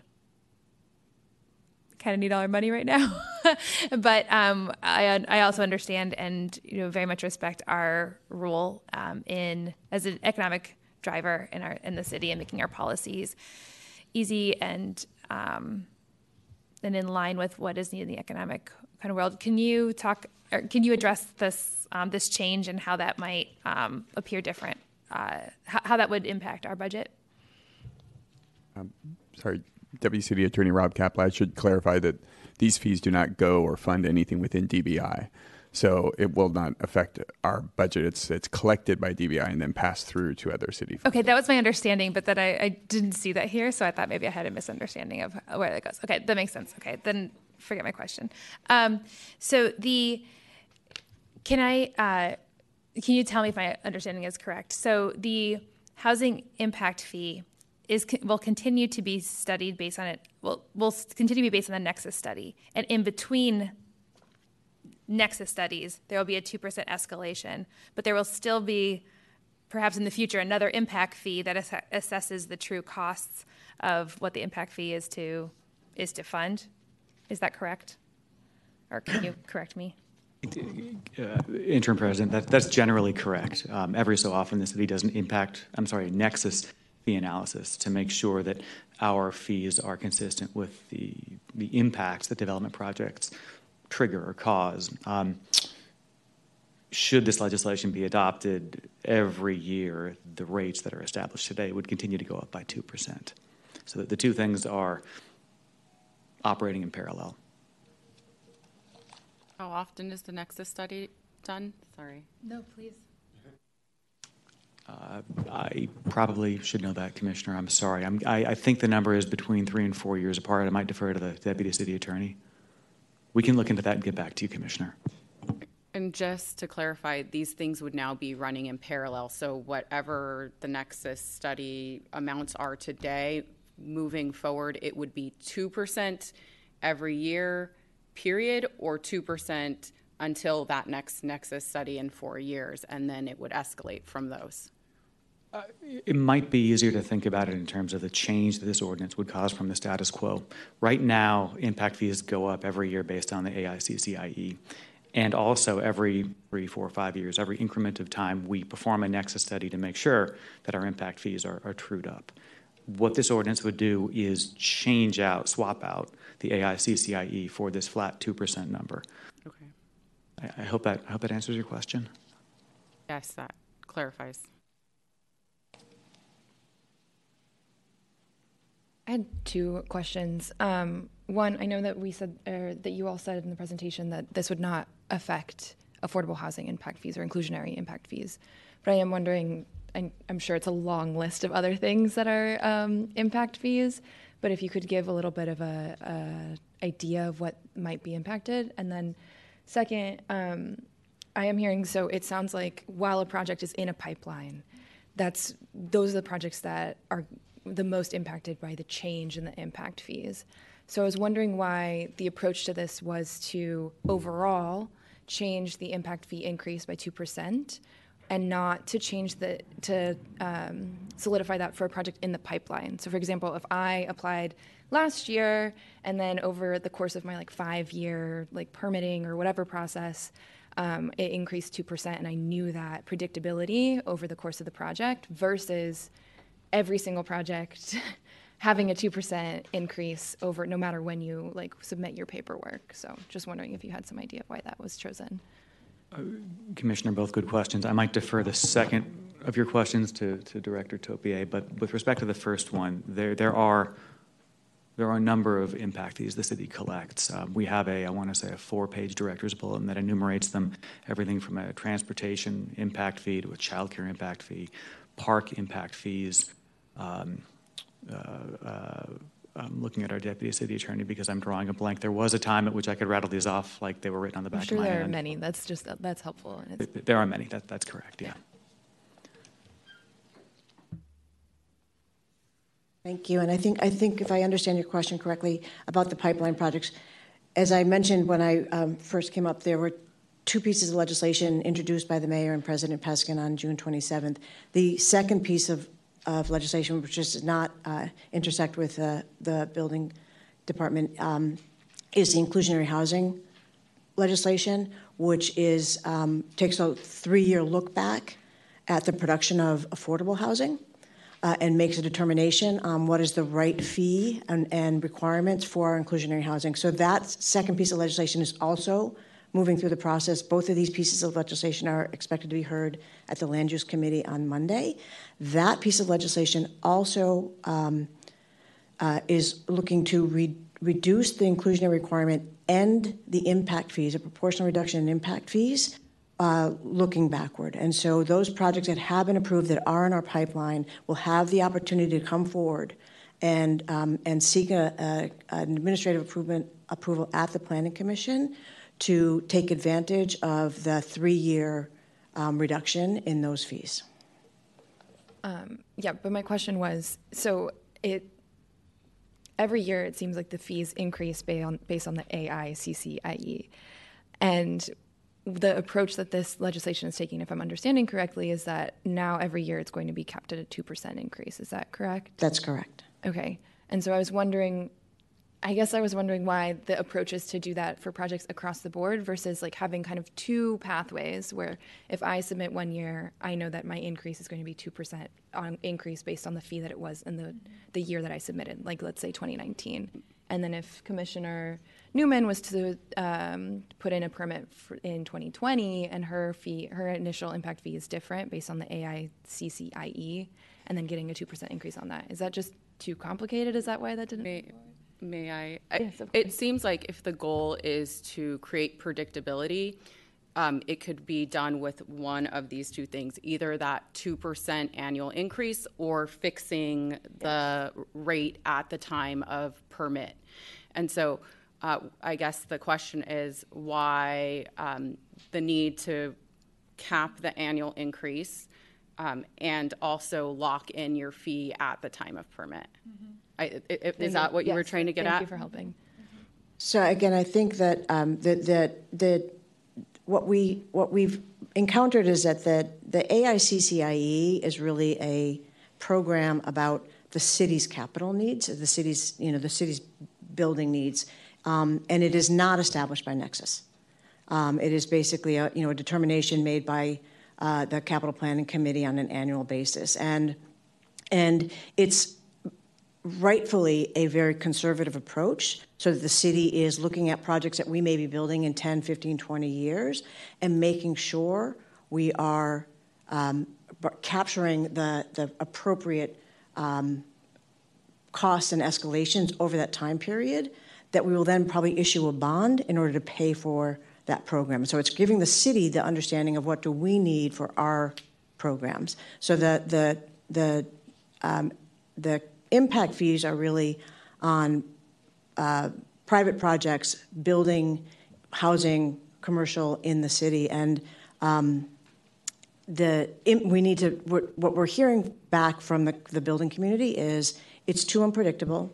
It's a significant impact to the bottom line of projects, and it's difficult to finance that fee. So if you're looking to seek institutional capital to fund your project, the fee not being fixed and not being predictable has become one of the sort of factors that has made San Francisco a challenging investment for institutional capital financing. And so what we're seeing is a lot fewer applications coming in to build our housing. We're seeing existing projects struggle to retain their financing. I think we've certainly seen some of the impacts that the pandemic and economic conditions have had on the city and certainly on the city's budget. And so what we're trying to just create a very predictable path and certainty once you've got your project approved.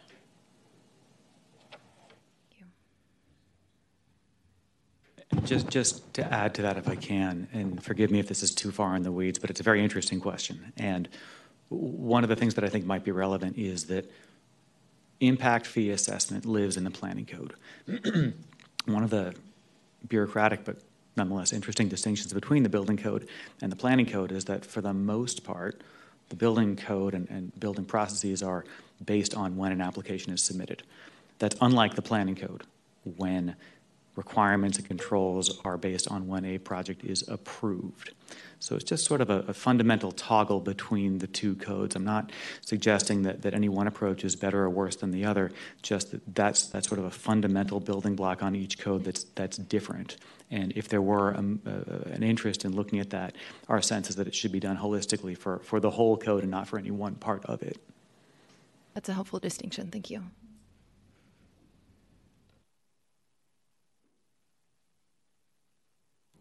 Any other questions or comments?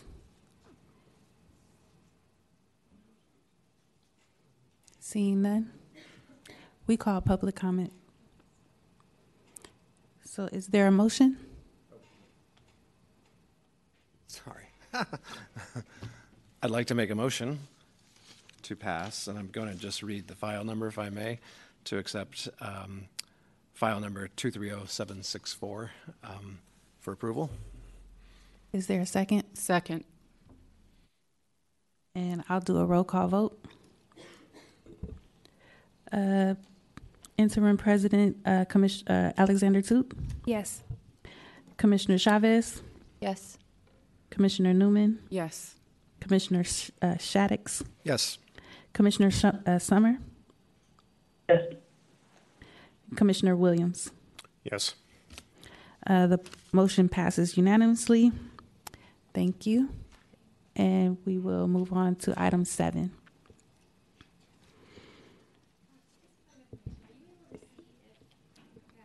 Is Commissioner Summers raising her hand at all? I don't see her at all. I don't know if she has that accessibility. I would be able to see her if I was facing the screen, but thank you for reminding me. Thank you. But she also has the ability to interrupt us. Okay, let me read item 7. Discussion regarding data on permitting times continued from the June 21st BIC meeting. And the slides will come up in just a moment. There's like a delay. Sorry.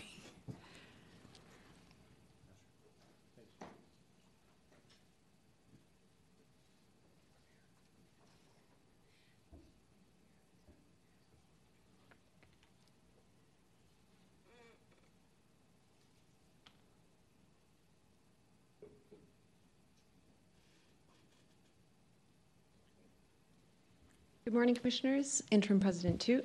Megan Walsh-Shuey, Principal Data Analyst at DBI. Today I'm going to provide an overview of DBI's Plan Check performance measures.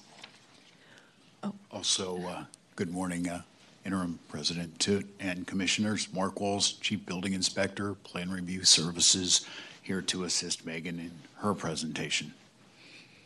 Thank you. But before diving into the data, I want to highlight some of DBI's permit review improvement initiatives.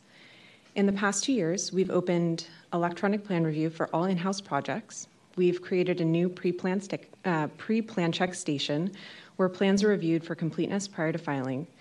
We have implemented dynamic tier-based project assignment where plans are assigned based on expected level of effort and staff availability. We've built a work-in-progress dashboard that managers use to assign and track open reviews. We've issued site permit review criteria to make review more efficient. And we have added a new in-house plan recheck station in the permit center so clients can work out issues with our staff in person rather than through email. We are also in the process of implementing an initiative called PTS 101 that will enable us to understand how long plans are with the customer for revision and how many review rounds it takes to be approved. Lastly, we are in beta testing for a new digital permitting form that will allow applicants to file in-house permits without coming into the permit center. But there is much more to come. We are working on reforming our site permit process with planning. We are developing pre-submission guidelines. We are creating a new customer service point of contact. Plan checkers will have checklists to make plan review more efficient and standardized. We are working with our partners to improve the G20. We are continuing to work towards getting 100% of in-house plans reviewed electronically. We are updating our G06 policy for expiration and cancellation and automating permit expiration and cancellation. We are working on new address assignment process. And lastly, we are developing staff and management reporting templates and guidelines. The results we are seeing from these efforts are promising. For new plans that arrived at our building station, assignment times have dropped from 7 weeks in January to 4 weeks in May, a 43% improvement.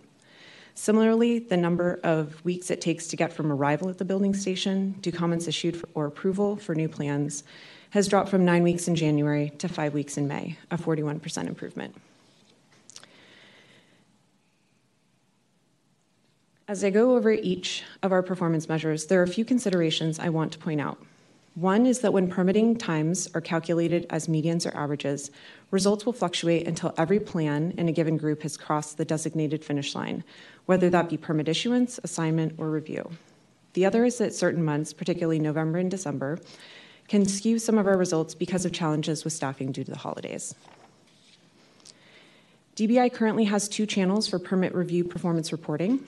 We have a number of metrics that we publish annually through the Controller's Office City Performance Program. But we have also recently developed some housing-specific metrics that we reported on as part of the Housing for All Executive Directive. I will go into these in the following slides. Our first metric is the percentage of over-the-counter permits that are issued in 2 business days or less. The OTC process enables most people to walk out with their permit on the same day if they have a complete and compliant application. We have extended our performance metric to 2 business days to account for people that may have just a few loose ends that need to be tied up the next day. Over the past fiscal year, we have met our target of 65%, 5 out of 12 months, and overall 57% of permits were issued in 2 business days or less.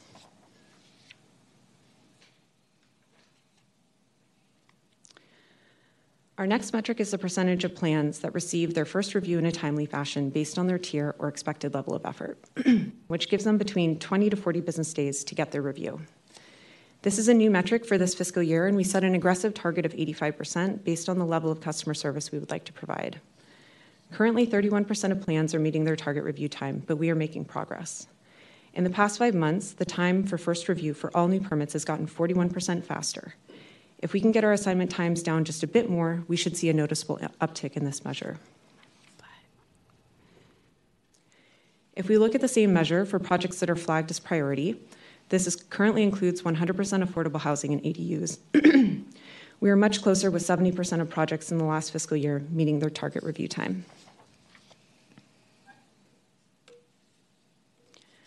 Our next metric is the percentage of pre-application meetings that are conducted within 14 days of request. With the exception of a disruption that happened during the fall and winter months, we generally meet this target. In the last fiscal year, 81% of meetings happened in 14 days.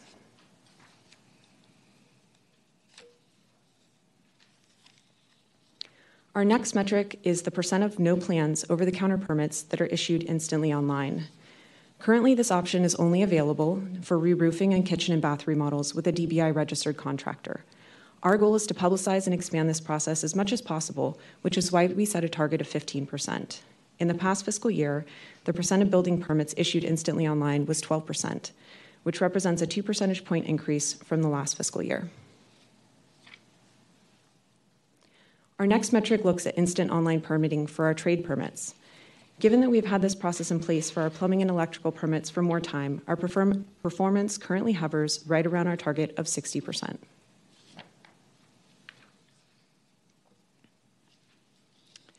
In line with our efforts to measure digital advancements in our permitting process, we also track the percentage of in-house permits using electronic plan review. In fiscal year 2023, we exceeded our target of 65%, with 70% of in-house permits being filed with EPR. These next measures are related to the Housing for All initiative. Our first measure is the total issuance time for housing-related permits issued in a given year. For this measure, it is important to note that it includes time spent with all reviewing departments, as well as the customer. It is also a lagging indicator, meaning that it doesn't provide much information on business processes today, but rather speaks to the cumulative situation during the time between when it was filed and when it was issued. As you can see from the chart, COVID-19 was very disruptive, but we are starting to see the total issuance days drop, down from 476 in 2022 to 413 year-to-date 2023, a 13% reduction.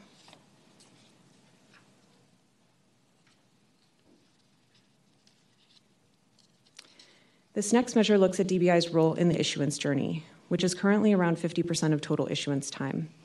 This, which also includes time waiting for the customer to provide their revisions.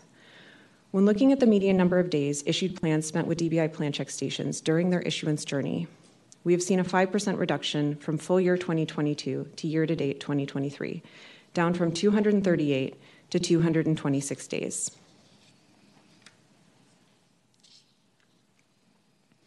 Our last measure is more short-term and looks at the percentage of new housing-related permits getting their first review in 30 business days or less after arrival. Again, COVID-19 was extremely disruptive, but we are seeing modest improvement. When comparing full year 2022 data with year-to-date 2023, there has been a 9% increase in the percentage of plans meeting this target. Thank you, and I'd be happy to take any questions, as well as Mark. If I may, just one fast question. Thank you for your presentation. Oh, yeah. On the in-house plan recheck, I think that's a great window, and it's I'm really glad that's there. Do you know by numbers how many people have gone through that recheck, and then of the people that have gone through there, how many have been I don't want to say overturned or fixed, if you will? Just curious. I don't have those numbers, but I'll defer to Mark. Do you? Okay. I also do not have those numbers. Okay. Well, I do want to compliment you for having that window because I think it's fantastic to have it. Okay. That's all I got. I have a few questions. I guess starting with it was slide 14 and 15, the median days to issue housing-related permits by issuance year. So the target was 50% reduction, and it was 13% reduction. When was that target established? And understanding COVID is challenging, but do we know why we're so far from the target? Yeah. So the 50% reduction was specified in the executive directive. This was not a target that DBI came up with. And it's certainly going to be a reach type of measure. We're doing our best. The thing that is important to remember when it comes to issuance times is that many of these permits were actually first filed during 2020 or 2021. And another important sort of contextual piece of information is that 2019 was our biggest permit filing year, like since the Great Recession. So right when the pandemic hit, we had this huge bolus of permits that came in. And then now all of a sudden our business processes have been completely disrupted. None of our normal OTC processes, which are over the counter, really efficient, and 90% of our total permits were actually happening that way. They were all now treated as in-house. And so we had this tremendous disruption. And so we're still sort of moving through that like traffic jam, basically. And the traffic jam was not just with our department. It's also with all of the reviewing departments, and almost all housing-related permits are reviewed by DBI, Planning, DPW, and PUC, and many by fire as well. So reviewed by several different departments, and if I'm understanding correct, that contributes to the length of the process. Is that right?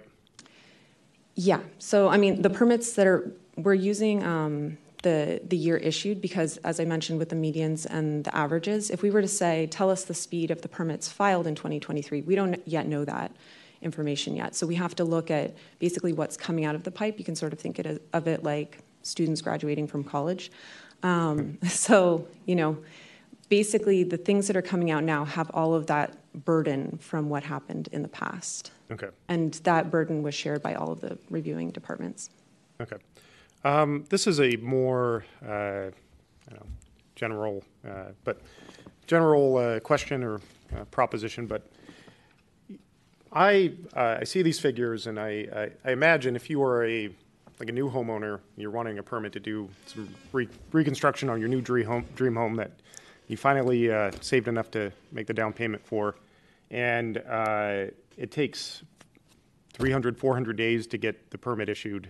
That has to be frustrating and expensive. Do the customers, do the homeowners, do they have any recourse, or are we receiving any feedback, or is the is DBI receiving any feedback from these customers about this process? Because that has to be demoralizing and tough, and again, expensive. I've heard anecdotally that that really drives up the cost with the contractors, and so what can a customer do if they have a lengthy, these are median days, so if they're beyond a year in waiting for a permit to get issued, what can they do to do something about it?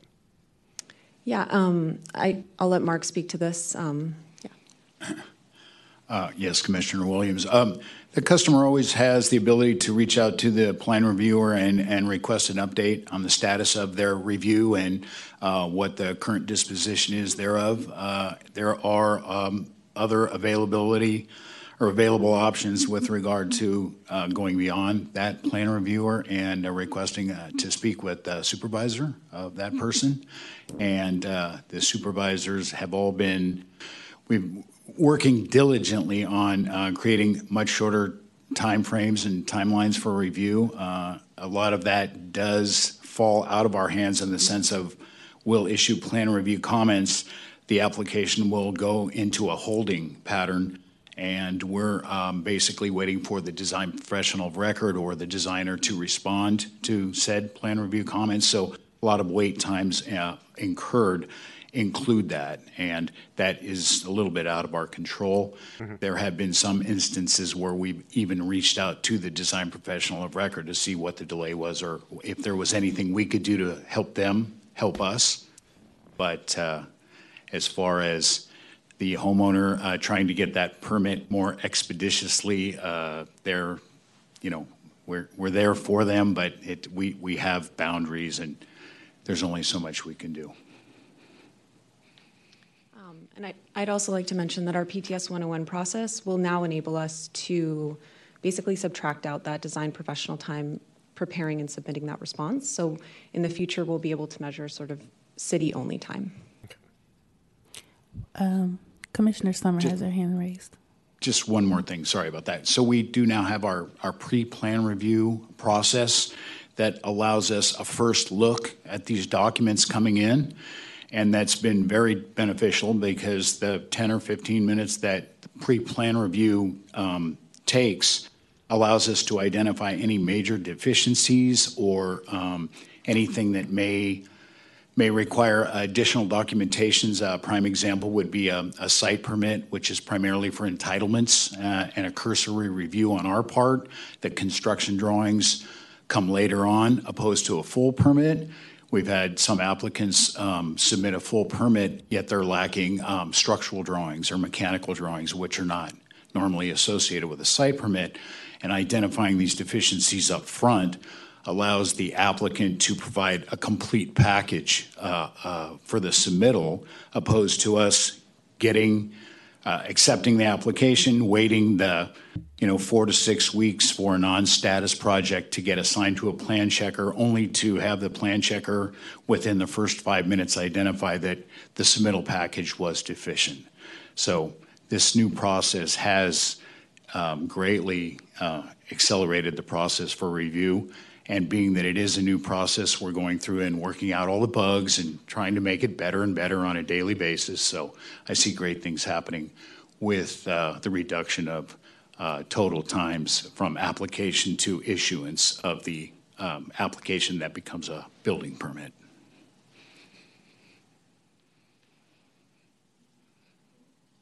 Commissioner Summer had her hand raised. I'm not sure if she still wants to comment. I did. My question was just before you called on me, which was regarding the. Can you guys hear me okay? Yes. Yes, we can hear you. Which was regarding if it was in process that we are potentially subtracting out time that is being taken up by the design professionals getting back to DBI. I know similarly the pandemic has a lot going on the design professional side, and sometimes things take a while to turn back around. And I think it's important to see what's shown on slide 15, which is the total time from permit application to issuance. But at some point, as mentioned, some of that is out of DBI's control. So it's good to capture, I think, both pieces of that. The total time out, it was with DBI. Thank you. I have a few questions. Thank you for your presentation. On slide 11, it's about the OTC no plans building permits that are processed online, and our target's 15%, and our current performance is 12. And I was wondering, is that 12 of all OTC no plans, or is that just of 12% of the re-roofing and kitchen bath remodel permits? It's 12% of all OTC no plans. Okay, even though we only have 2 that are eligible. Yeah, so many of those are not eligible for the process. So it's really intended to see, like, are there other areas of permits that we could add to that OTC instant online process, permitting? Okay. Do we have an idea of how many of the re-roofing and kitchen and bath remodels are being approved? I don't have that data right now, but I can find it. Yeah, it would be lovely to know how successful we're being in order to also be able to find new opportunities. Thank you for that. And then my second question is, maybe it wasn't part of the executive order, but we have the 30-day business permit requirement as well. Do we know how we're performing on that metric? This is Prop H that you're referring to? Yeah. Yes. We are measuring that, and for that, because our OTC processing has used a different business process for quite a while, where they will end their station, like put a finish date when the customer leaves, even if the plans were not approved. Mm-hmm. We are able to subtract out the customer time because people may have to leave and then come back. And so by and large, we are meeting that. I don't have the number off the top of my head, but I'm sure it's well above like 80%. Okay, that's great to hear. Thank you. And then my final question is for the, I understand this came from an executive directive. Has there been any talk about, kind of, are these going to stay? Is there going to be a reassessment for the ones that we're meeting and we've met since, the beginning of the fiscal year? Is there any, is there any discussion about reevaluating any of these goals? We just did a sort of large-scale revision last prior to this fiscal year's reporting. I think, given that we're now easily meeting our target of 65% for EPR, maybe it makes sense to bump that up. So we have the opportunity usually around February, to change our performance benchmark for the next fiscal year. Okay, great. Thank you. Thank you so much. Any other questions? No. Thank you. Thank you. Was there public comment on item 7?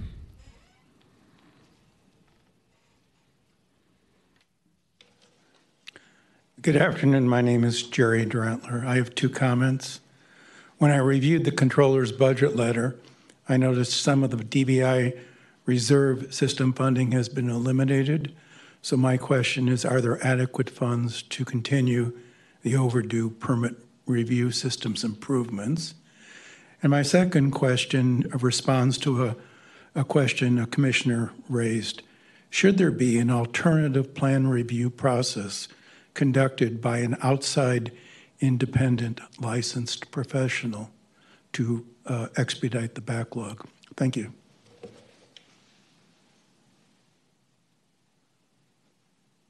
Any other public comment? None virtually. We'll move on to item 8, which is Commissioners' Questions and Matters. 8A, Inquiries to Staff.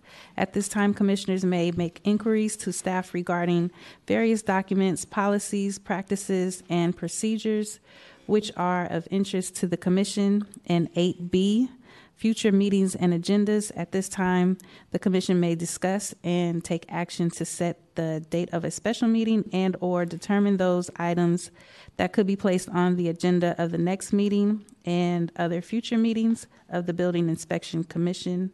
The next regular meeting is August 16th, 2023.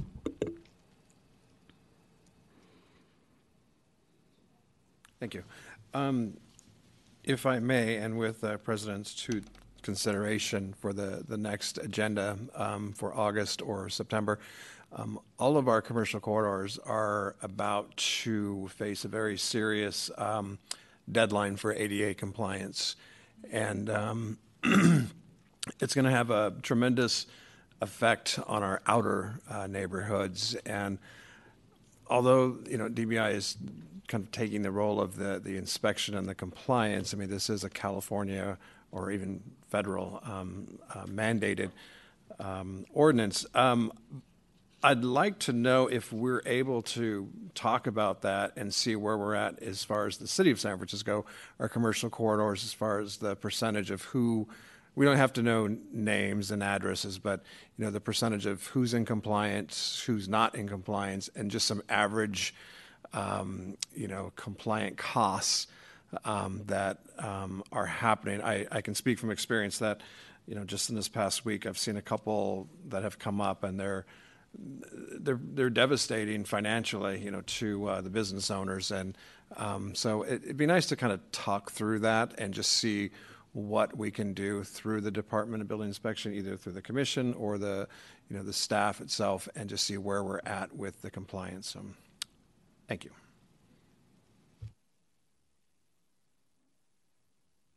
Mm-hmm. For the next one, I know that we've been putting off the secretary review, so I want to make sure that we cover that. And committee assignments, we have a lot of vacant committees right now, or almost vacant committees, so making sure that we're able to fill our subcommittees. And then I'd like us to consider a motion to create a housing code enforcement committee. There's been a lot of discussion about why is there still so much housing that is out of compliance, and is there other possible policy reforms or practices that we could adopt or explore to bring our housing up to code in all of San Francisco. And so those are my items I'd like to put on the future agenda. Any other questions? Go ahead. I just had one. We spoke yesterday during our tour about getting an update on the reforms package and review of what that included and where we are at on making progress on that.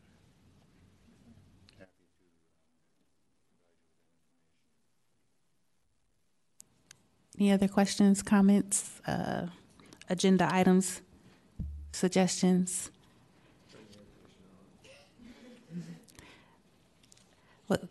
as Sonia would say, you can email us after the meeting, and we'll be able to prepare that for you guys. Is there? Go ahead. Sorry, I came in late. So at least for a future agenda item, and maybe this is related to the Housing Code Enforcement Subcommittee, if we create one of those. Considering the last meeting and the budget situation, the SRO collaborative funding, that I don't know if how certain we are that that's going to exist.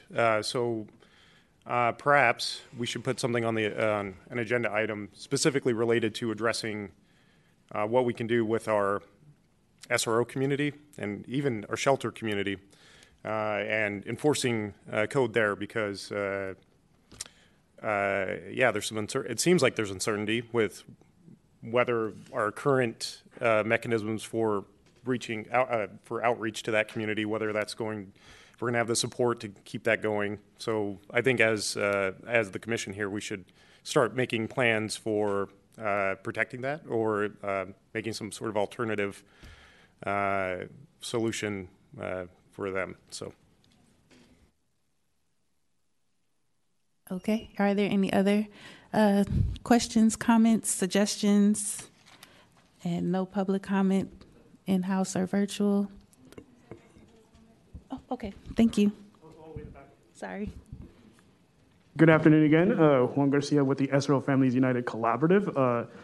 I would like to support Commissioner Williams' idea of having more information about the CEOP program and the collaboratives and all the work we do. And I just really want to come up here and just give a reminder that our housing inspection services and our CEOP program are a model, not just for the city, not just for the Bay Area, but for the state, maybe even the country. If you've seen some reports out of other cities, major cities like New York City, some of the issues that they're having with their housing inspections, with their housing violations, how can we be a better model? How can we show them that we are protecting the tenants and the buildings, but not prioritizing these big developers over affordable housing or the housing stock that we currently have?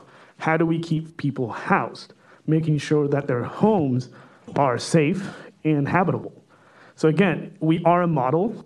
What can we do to show the rest of the state, the rest of the country? Thank you. Thank you. Is there any other in-house public comment on item 8? Thank you. We'll go on to item 9. Review and approval of the minutes of the Special Joint City Planning Commission and Building Inspection Commission meeting of May 11th, 2023, continued from the June 21st, 2023 meeting.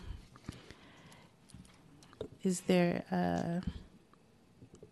a motion to approve or? Motion to approve. Motion to approve. Oh, thank Motion you. to approve. Summer. Is there a second? Second, sorry. Shaddix. All in favor? Aye. Thank you. Those minutes are approved. Is there public comment on item 9? Seeing none, we'll go on to item 10, review and approval of the minutes of the regular meeting of May 17th, 2023. Is there a motion to approve? Are we able to take 10, 11, 12 together? Up to the attorney? Can Any I call problem? 10, 11, and 12 at the same time? Or do they have to have? Deputy City Attorney Rob Kaplan, you can, but if someone has edits, they can also pull one out. Fred. Sure. Okay. So I'll call items 10, 11, and 12, review and... Sorry. Go ahead. Quick process question. So for me and those of us who weren't commissioners at those at those meetings, we have to abstain, right? We can't approve minutes, or can we approve minutes for meetings that we? Deputy City Attorney Rob Kaplan, yes, you can approve minutes for meetings that you did not attend, and actually, I should remind everyone, you can't abstain from any votes while on the commission. Yeah, I'm sorry, excuse me. You can recuse yourself. And you should when necessary. Okay, thank you. Item 10, review and approval of the minutes of the regular meetings of May 17th, 2023. Item 11 for the special meeting of June 13th, 2023. And item 12, the regular meeting minutes of June 21st, 2023. One motion to approve items number 10, 11, and 12. Second. So the motion to approve by Toot, second by Williams for items 10, 11, and 12. Were there any comments? Is there any public comment? In-house, virtual? No, seeing none. Moving on to all in favor? Aye. Aye. Moving on to item 13, thank you. Adjournment, is there a motion to adjourn? So moved. Is there a second? Second. Okay, thank you. All in favor? And we are adjourned. It's 11:22. Thank you.